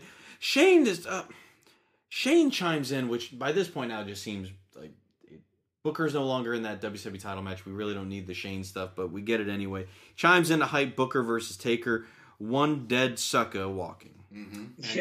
And he references Aretha Franklin. Yep. That's right. ESPET. When people do that, I feel like they're like, "Oh God, did I miss? Am I going to misspell it?" Like there's that slight hesitancy. Is it February or February? What is this roux? Ambulance. And the ambulance. Ambulance. It just doesn't feel like to me that Tess should be here. No. Like Tess, like totally doesn't seem like he should be in this room. Yeah, It definitely feels like where we were pre-invasion and then just post that pay-per-view to where we're at now. It's like this just feels like a loose confederation of people. Like this isn't really an alliance. The loose confederation of folks. Yeah, That's a new T-shirt. This is Invasion, like part 4. Yeah. It feels like that's one thing I noticed in hindsight. It seems like Invasion was more than just one pay-per-view. It was everything up to Survivor Series. Right. It felt like a Led Zeppelin catalog. Like. Yeah. Exactly. Before Houses of the Holy. Yeah. So now let's head into it. Booker T versus The Undertaker. Interesting. I was interested. This intrigued me looking at it on paper because first of all, it is two, as they say, two Houstonians. Yeah. We have two. There was a guy in the crowd who, as they were wrestling outside, screamed out, "Yeah, Houston!" For a minute, I forgot they were not in Houston because as much as this is that guy was from Houston. Yeah, I mean these. Like Jim Ross saying Houston every other 2 minutes. Oh, God. Dude, this match.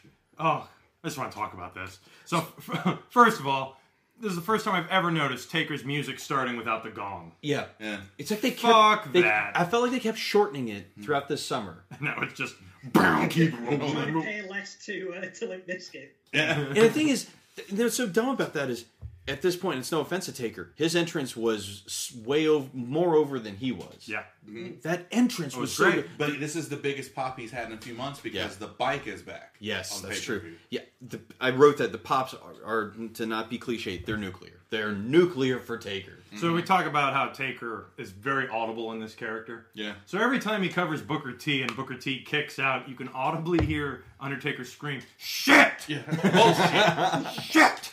Is this the first time that Jim Ross calls him Boogerette? Yes, I wrote that. It is the debut on the podcast and the pay-per-view realm of Boogerette. Thank you. Yes. Oh, boy. Yep. Well, that's fantastic. That's great. We're in a new era.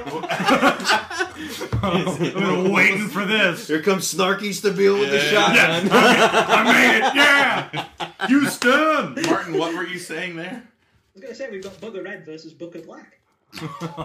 Always been black. Oh, yes. Boom. Passenger 50. I feel like the main event of a Saturday night's main or Saturday night's main event. Right Shotgun Saturday night. There you go. You'll get it out. Undertaker's weight fluctuates through this match. I think it's funny. Like through the commentary, like the donut hits him at the wrong moment. Yeah, well, no, I think he means in terms of Jim Ross goes, well, Booker, he said Undertaker's advertised at 305. I think he's more like 295, which makes him quicker, more agile, and a lot more dangerous. Then 5 minutes later, Paul Heyman, Undertaker, well over 300 pounds. That's how he downplays Undertaker. Yeah, That's great. Look at this fat fuck, the Undertaker.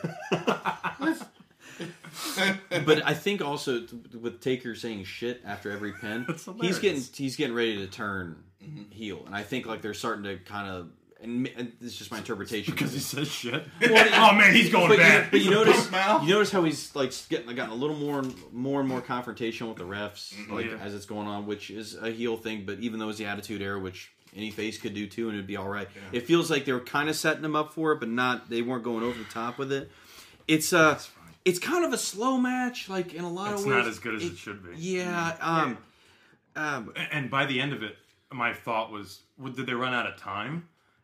It's just WrestleMania 17 finish. Yeah, just don't do the 10 count punch. Oh God, don't pose. Oh, he posed. No, Martin. I know you're a big Taker fan. What'd you think of this one? Yeah, I'm a huge Taker fan and a huge Booker fan, so I was expecting big things of this. Me too. And yeah, there was just there was nothing to it. It was just a match for a match's sake. Mm-hmm. Booker there was no plot thread running through the match beyond the bell, the ring bell.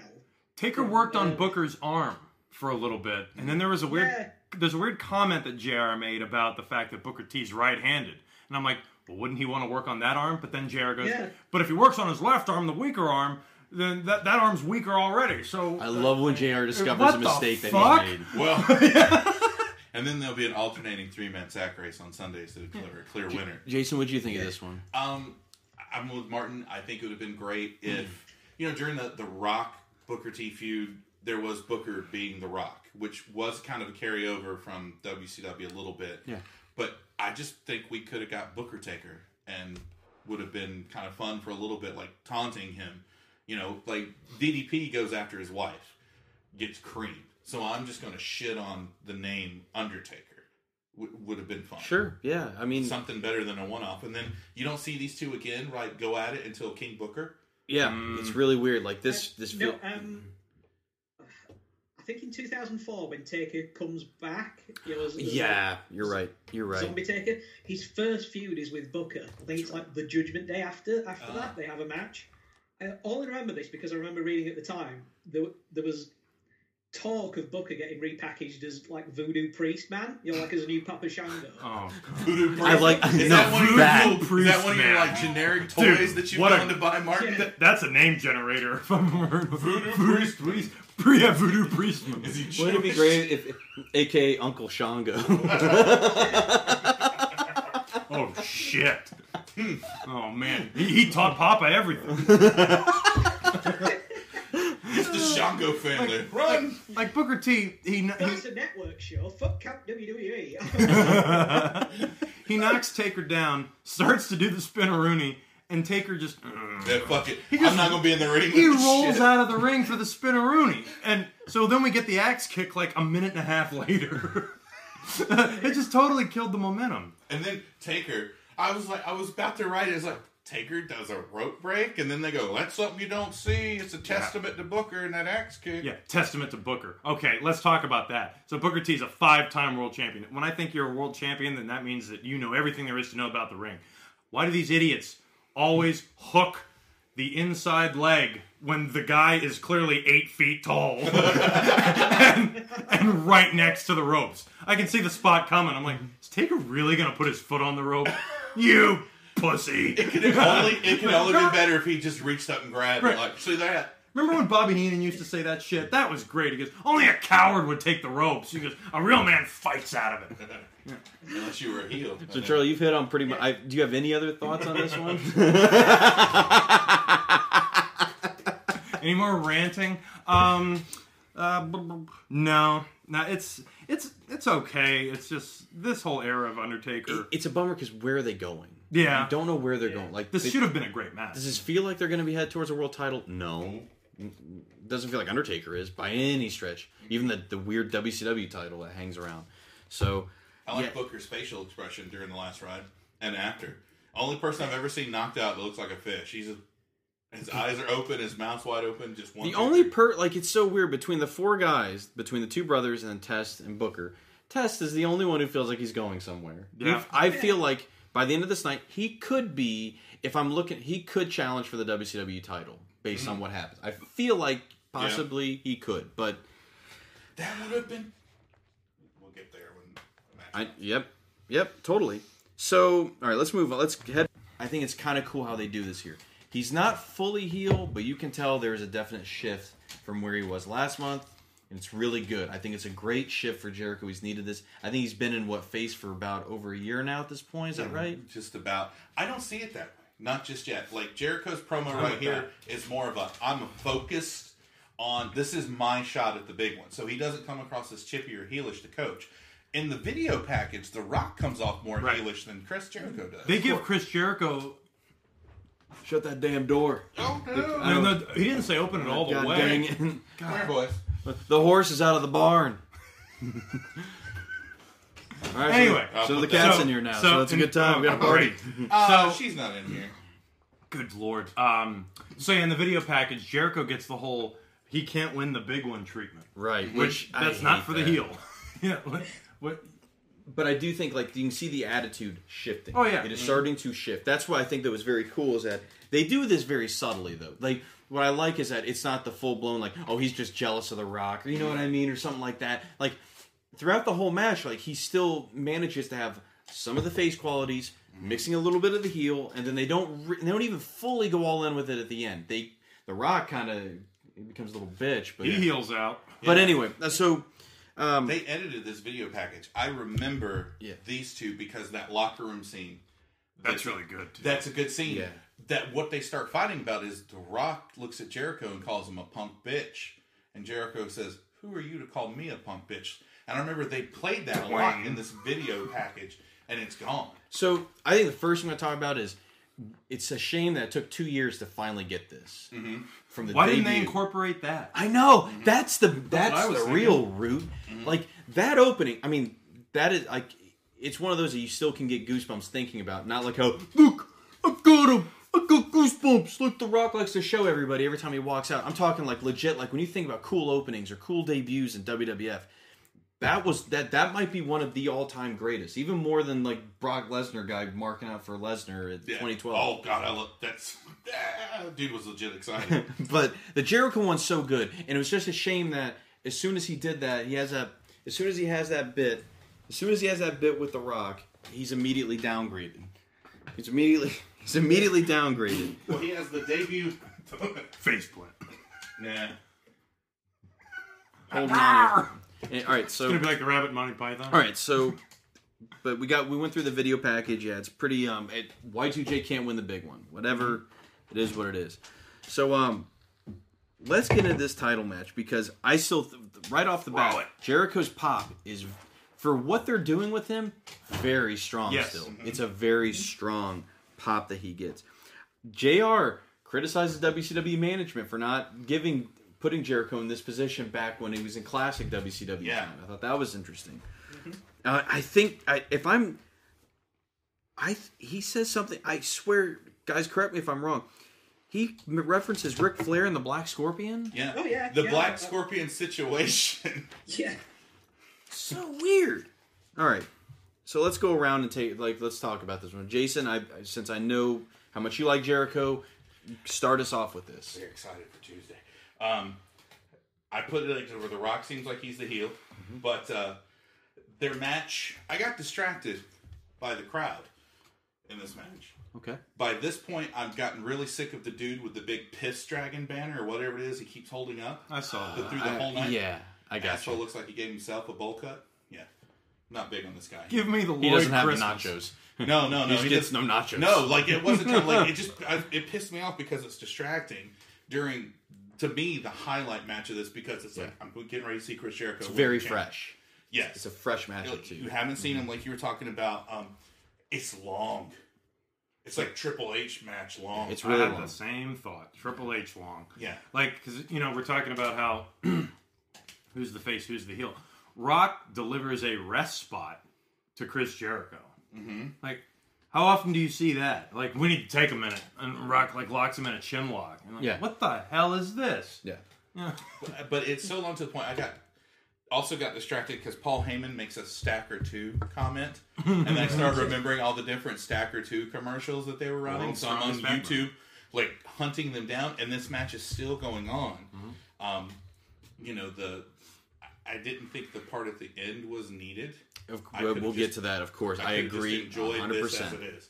Charlie, kind of initial thoughts on this one? I think it's a pretty good match. I was expecting a great match. All right, so as you're saying that, let's tie back into something that, when we talked about the ladder match, this match is never talked about. Nope. Because this is significant. Oh, it's huge. I mean, significant for before vengeance. he gets... Yeah, it's significant because that's much bigger for obvious reasons, Right. but there's a major championship. It's the first time he's won a major title. Mm-hmm. So, all right. Without getting recalled. Which they bring that up. Right, that's true. I like the split crowd reaction. I like their movesets. I don't care for this WrestleMania kind of feel they've got going on where I'm going to do your finisher. Yes. Like Jericho. Good point. Jericho hits a rock bottom and then goes for the lion salt, gets a 2 count, and then does a bulldog, and what always follows the bulldog is the lion salt. So he looked really confused for a second. Whoops. I've already done that move. We get to see, I don't want to say it. Martin, what's the Rock's version of the sharpshooter? Oh, the sharpshooter. Yep. Oh, we've got another one, because when Jericho tries for the people's elbow, it's not the people's elbow, it's the proletariat's humerus. Whoa! Whoa! There you go. Oh my god. Find that phrase on another wrestling podcast internet. Yeah! Martin Dixon, one-man T-shirt generating machine. When you're talking about the sharpshooter spot, the crowd it's kind of just about it because they're just whatever. But then when Jericho has the Rock in the walls towards the end point, they are like, this is it. The walls is still kind of over as a finisher. Yeah. He never wins with it, but it's over as a finisher. The sharpshooter just isn't. No. Can we talk about the ending real quick? Yeah, we can go to So like halfway through the match, The Rock hits a rock bottom on Jericho through a table.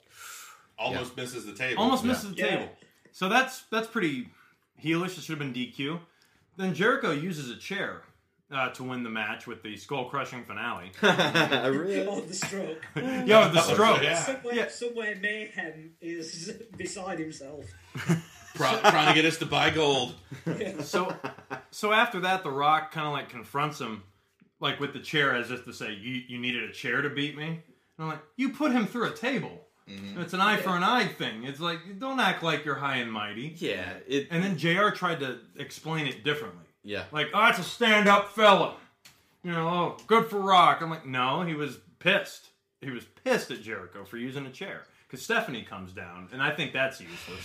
Yeah, so, Martin, go ahead and give your thoughts, man. Stephanie thinks alright for at the end when Jericho's like holding the belt, screaming at her. Yeah, you couldn't stop me. Right.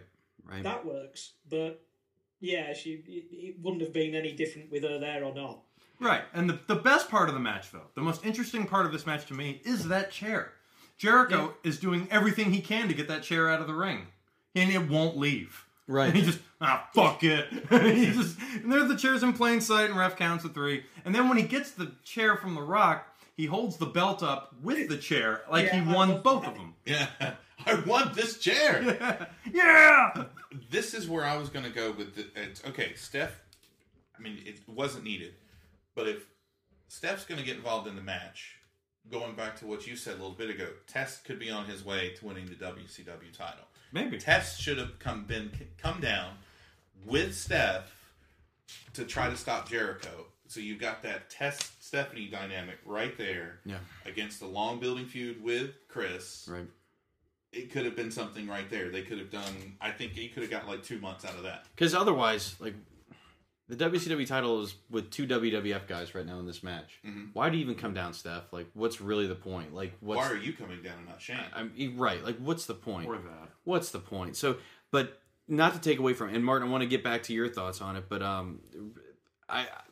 it's interesting that this one, like, because it's not a bad match, but it's not really remembered ever. So, Martin, what are kind of your thoughts on the match overall?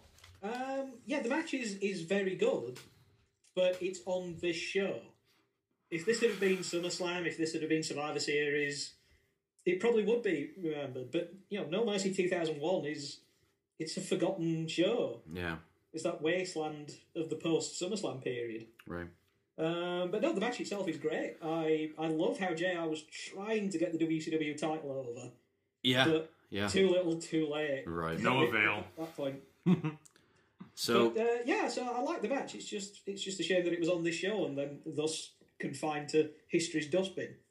I've only read Jericho's second book, but he talks a lot about how this was one of his favorite feuds because he said their chemistry, like I think mostly microphone wise, was unmatched, like really with any other guy that he and the reason I say guys because I think probably his back and forth with Stephanie were probably the best of this era of Jericho. But I think he talks about like in Japan, like how they did.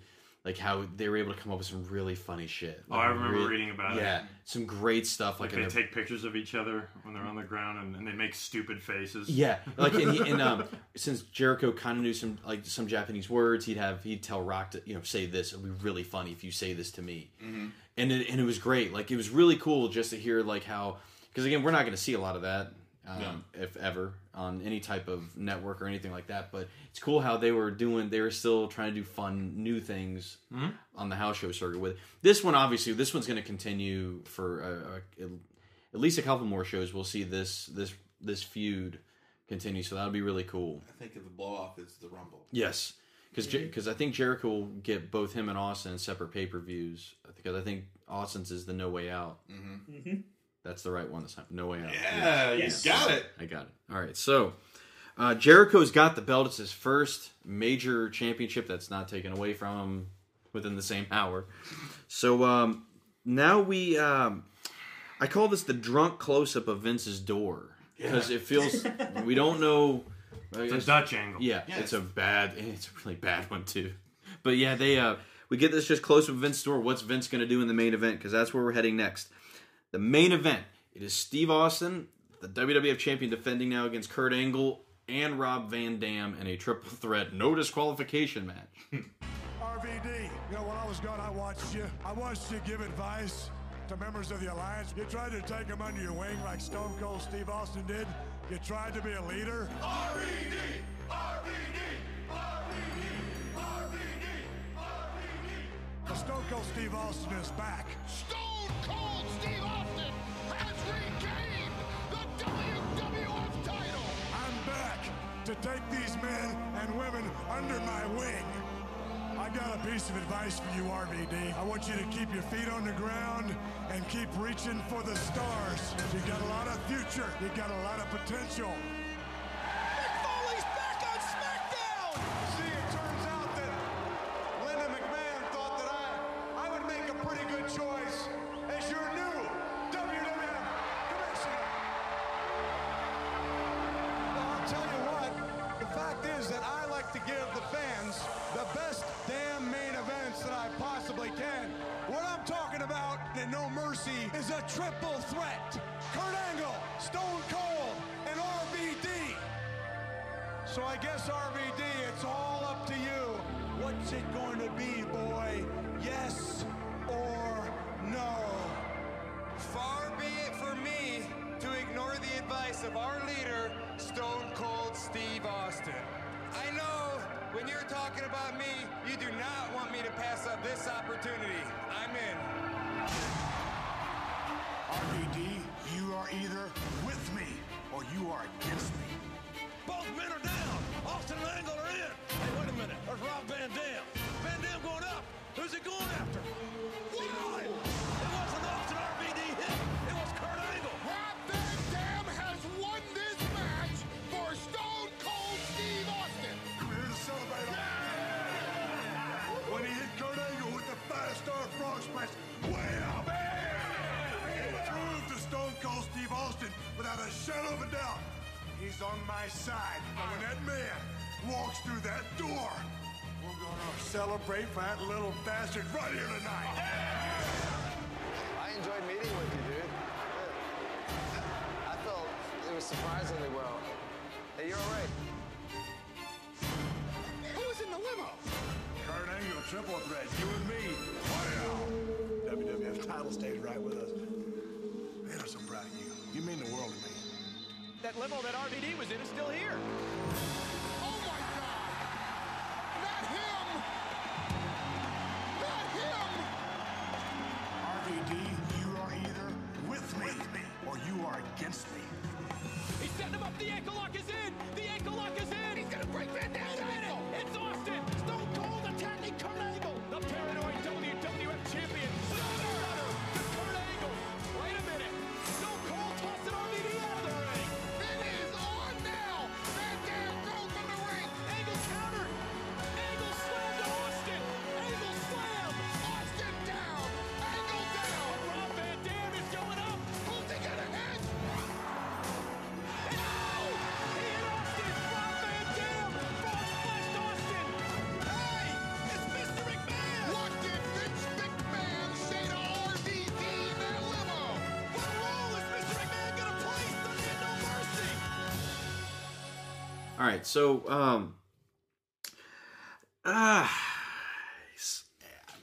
there's so many things that really like to, and they're not fun to talk about just going into this. It's just where we left that last pay-per-view, Kurt Angle finally got like a really good, big moment. Maybe not the greatest match. I get it. Remember we talked about it. Sure, but the moment. It was a good moment for him. And it's immediately, and I don't want to say retcon, but it seems like we have to immediately amend that and get it right back to where we were pre Unforgiven by having Regal turn and very late in the game go over to the Alliance. Very late in the game. So, and which brings Mick Foley back. Man, I'd forgotten all about that. He came back as commissioner in 01 here for a brief period.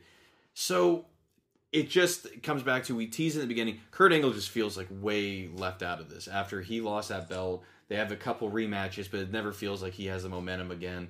What do you guys think overall about just the setup of this and how RVD kind of usurps him here and he's left way off to the side?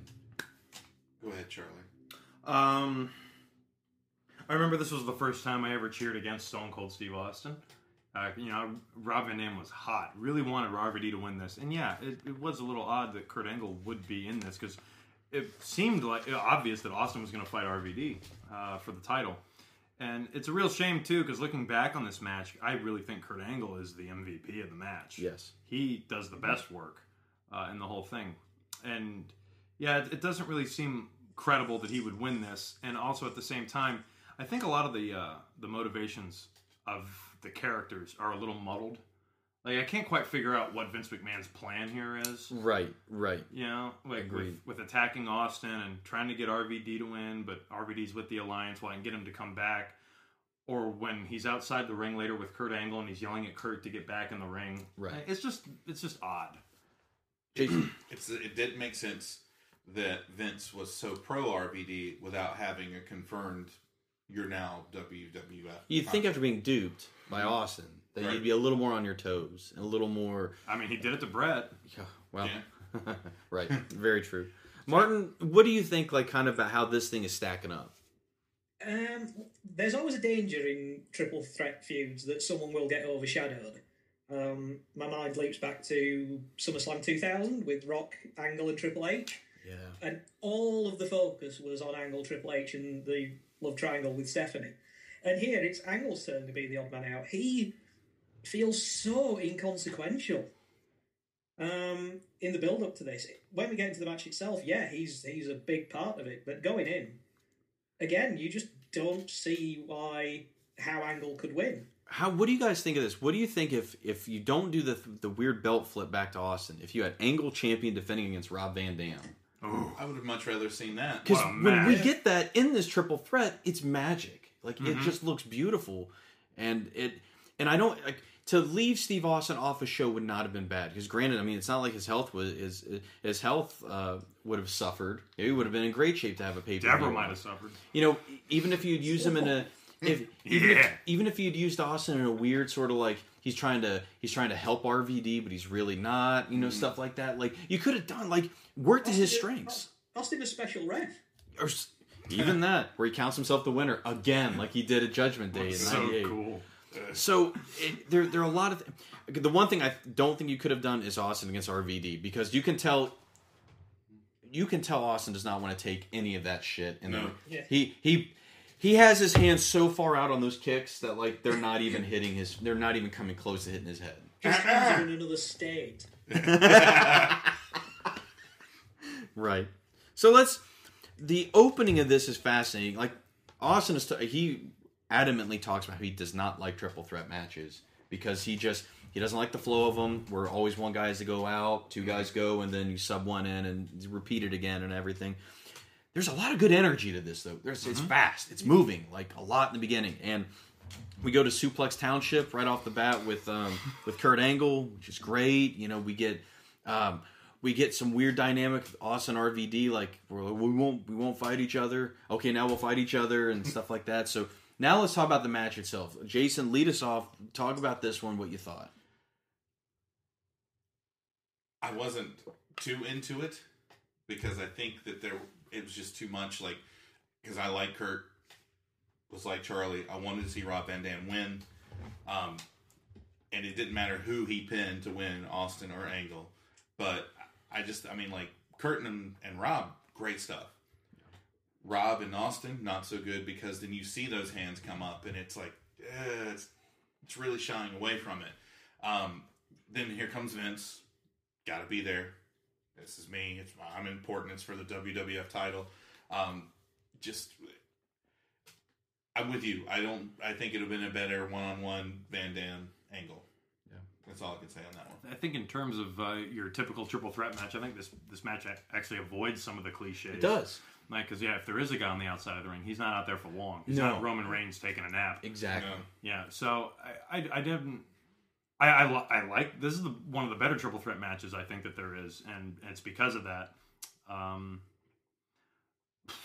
Other than that, like, it's got some good spots. Like, I really dig. Like, I always forget what a beautiful moonsault Kurt Angle can do, because his arc of it is and he hits it perfectly. Yeah. Like, I mean, that's just because it's not like the other guy's helping him by scooting or something like that. Like, he perfectly nails that. You guys notice Austin's like in camp WWE mode. He is flipping off everybody in sight. Constantly. Yep. Jesus. But like you said, like what I like with Austin is like he hits him, kicks him, something. He does that. Austin does that stupid shit that he only does with Kurt Angle, where I'm going to try to stun you by kicking you with my left foot. Hate it. And it even looks awkward. Like Austin, okay, just give me a second to get my bearings. Because he would need to use his left arm. If he was going to kick with his left leg, he needs to use his left arm to drop him. But why can't Kurt do an ankle lock with the right leg? Because that seems to be the only thing. Exactly. Like, forget the kind of weird, like, non talked about rules where you do right arm, right leg, or you don't work right arm, right. Forget that for one moment, please. Because it just would make more sense. So, I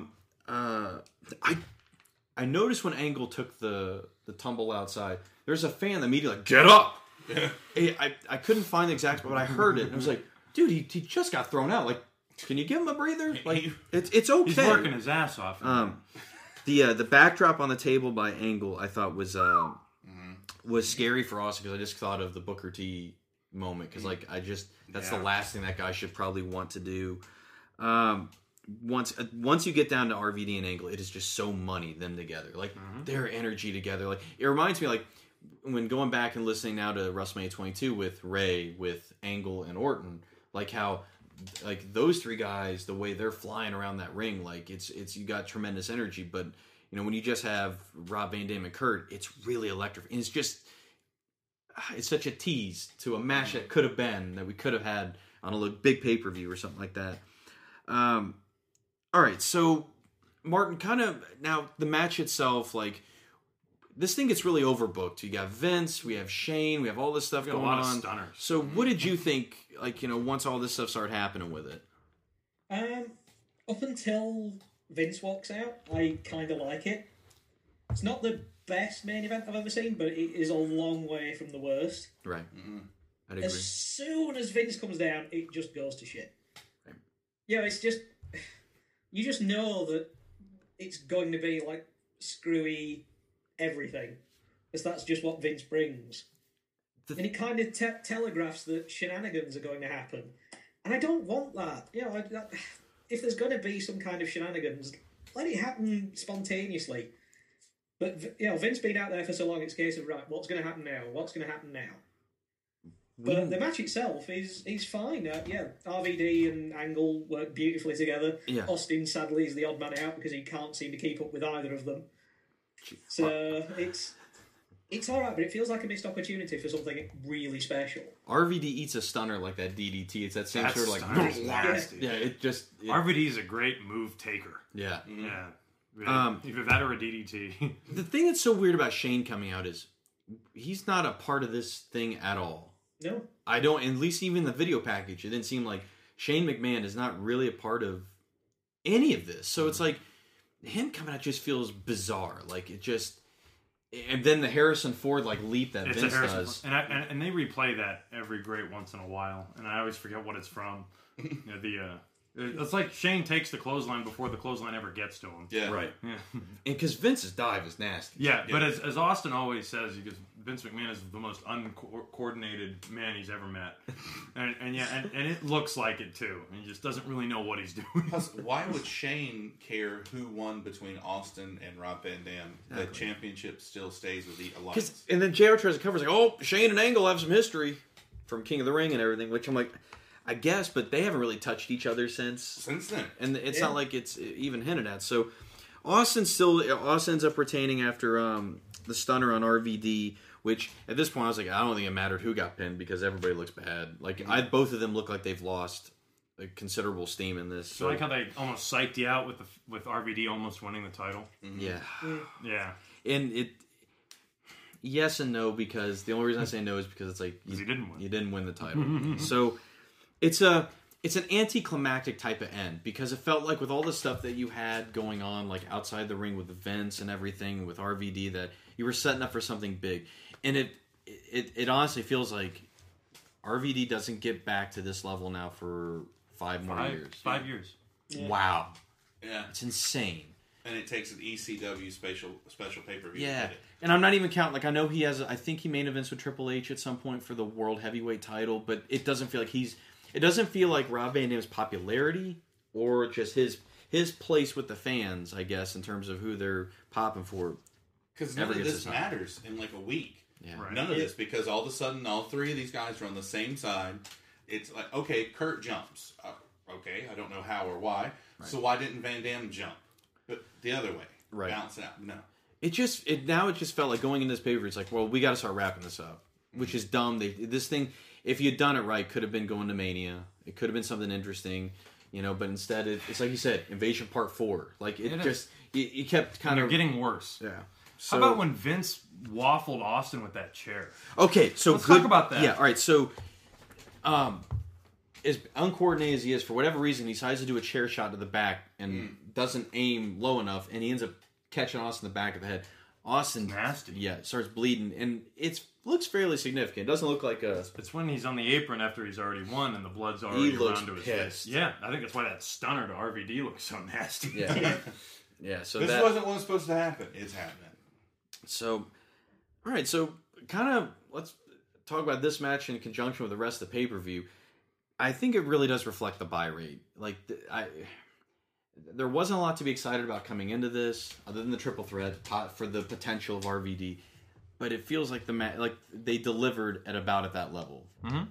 Like, I don't feel like that's why, like, overall as a rating, I'm like, well, you kind of hit my level of expectation, which wasn't really very high. So I'm really kind of like, I hate to do Bret Hart, but it's like a 4 out of 10. You're gonna give it a 4? Yeah. Wow. I just don't. It's kind of a subpar pay per view. It had that lingerie match. But even that WCW title match, it's like you said, it's Triple H long. Mm-hmm. It still could be a better match. It's a good moment. And the Edge and Christian, ladder match, it's okay.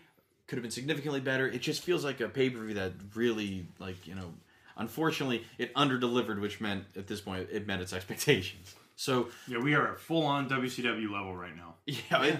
Martin, how do you starting with you, man? After talk about how you rate this overall, this whole thing, this pay per view. Yeah, this whole show just comes across as decidedly average, like a 5 or a 6 out of 10.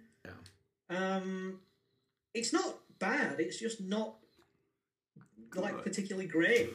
Everything is serviceable. Father's Day review. Yeah.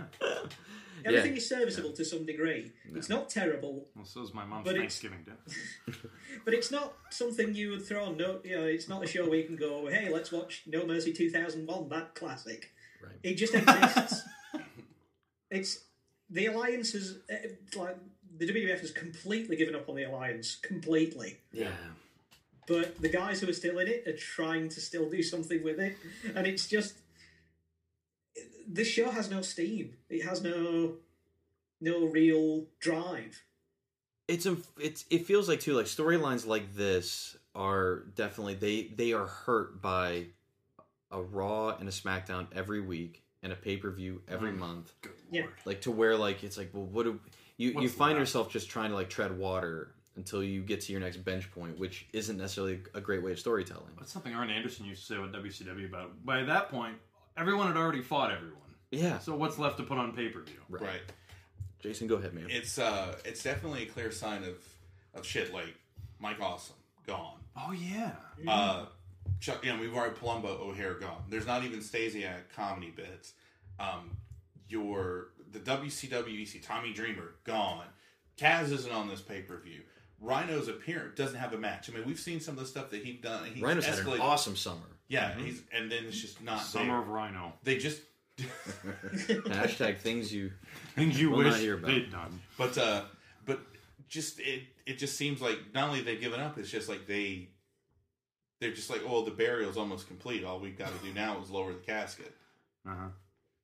And I don't know, it's upsetting, especially because we spent several months getting to know a lot of these guys on the other end of things, and now they're not even there.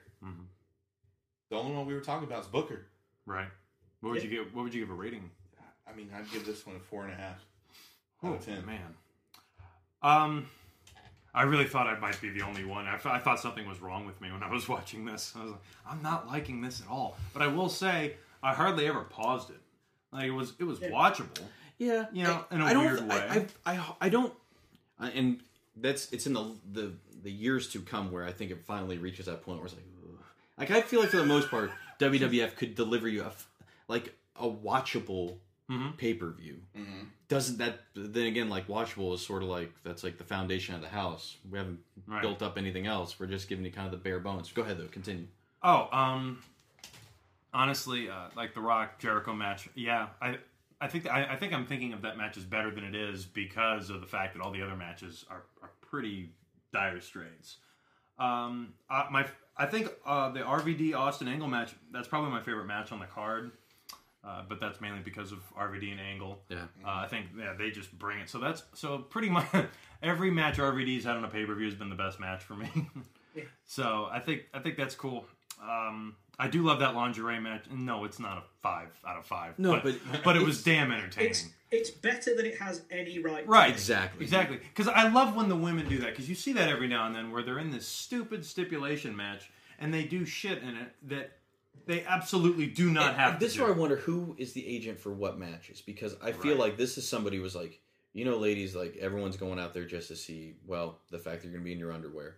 Why not try and elevate it a little bit more than that? Right. You have 5 minutes. Yeah. Use it. Yes. And I think they used it really well, and it helps that they're arguably the two of the two best of their time. Yeah. So based on those two matches alone, yeah, I'd probably give this a 5 out of 10. It's not bad. I think it's worse than last month, but you know, it's all right. I'll be honest, like they feel almost interchangeable at times, these pay-per-views. Yeah. Like with the exception of 1 or 2 matches here and there, like they feel very interchangeable. So things better pick up. Yeah, a pay-per-view like this now in the network era where it's $10 essentially, if you look at it, not bad. Back in the day when you're paying $45 a pop. Oh yeah. This would that's why I wouldn't want to pay. This is a Raw. Yeah. Yeah, it's a glorified Raw. Mm-hmm. Yeah. So I'm willing to bet the Raws were better. Yeah, I bet so too. So we're getting into some interesting territory because now we're going to be heading towards, like you said, there's going to be a couple more shifts in to the alliance and everything, and most notably Kurt Angle. But we're going to be heading towards the end of this, so we're going to be coming up to Survivor Series, which has I think this has some pretty good theme music too, if I remember. If it's not Deadly Game, I don't want to hear it. It's not. I think they do the Doors. It sounds like the Doors, but it's not the Doors. Freddie Blassie, this is the end speech. It's weird because it's not exactly the Doors, but it's Jim Johnston doing the Doors. Yeah. Okay. Yeah, That's the screen Doors. Yeah. So it's going to be interesting because now we're going to be getting the climax, and I think once we get to that, we're going to have a whole lot to say about how this really went down from essentially June. Yeah, and this will be the end. Yeah. Mm-hmm. Thank God. June to November, this really interesting summer of 2001, which is really, it leaves you wanting, or it leaves you with so many possibilities of what could have been, I think is what... Maybe the whole moral of the story is just leave WCW out of it. Like maybe that's the best thing you could do. Because everything that happened before Invasion, for the most part, was all right. Yeah. Except for like the two-man power trip. The Backlash Judgment Day era or King of the... Yeah, the main event was Austin and Taker. Yeah, like... It's like they popped 17 so big, they're like, oh, crap. What do we do? We're fucked for life. Right. Don't touch me. Brett, I'm fucked. Yeah, exactly. It's fine.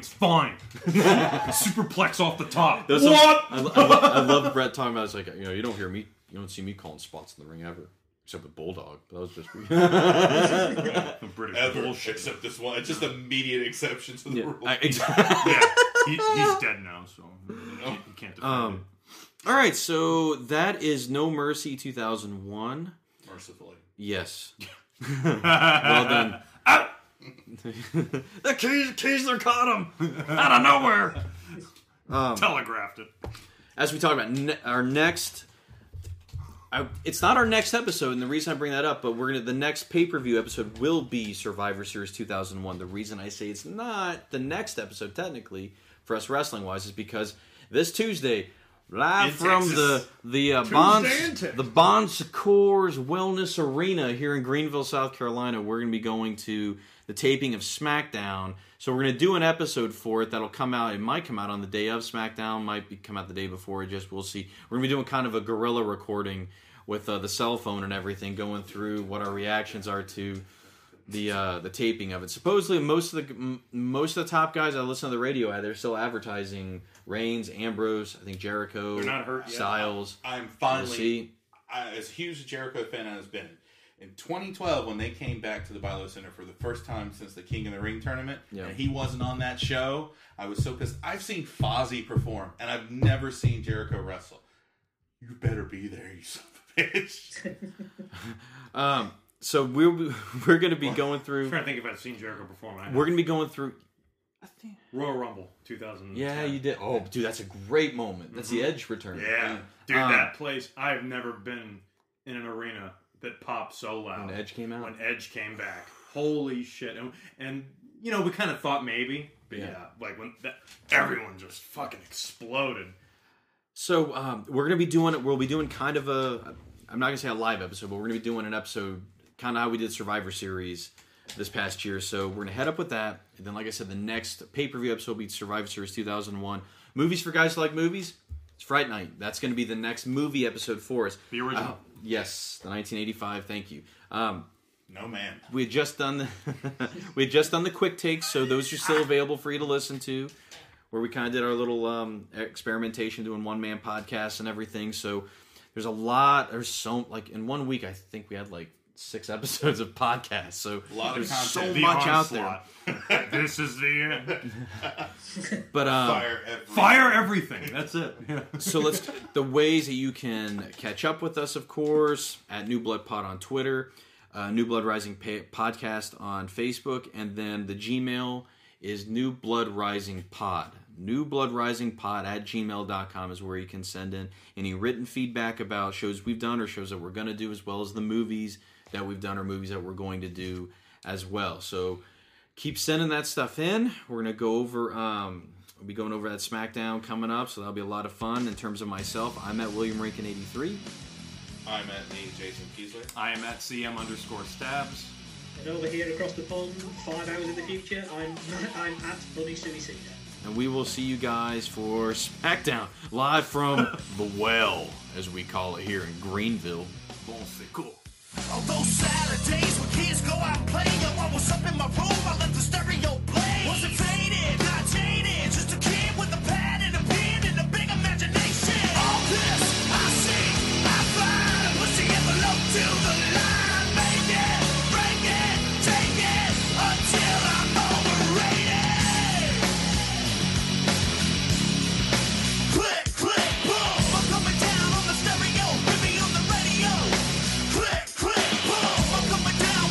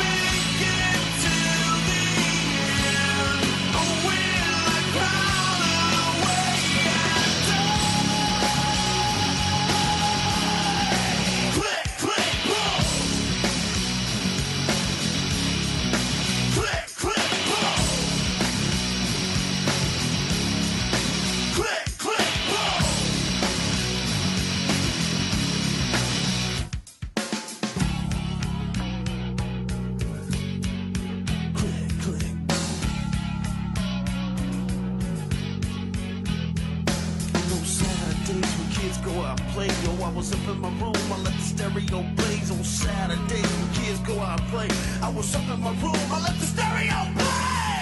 It's all inside of me. It's all inside of me. It's all inside of me.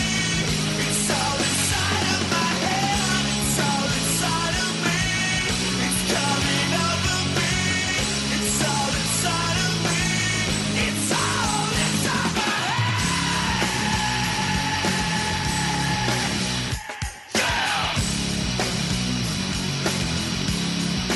Click, click, boom. I'm coming down on the stereo. Hit me on the radio.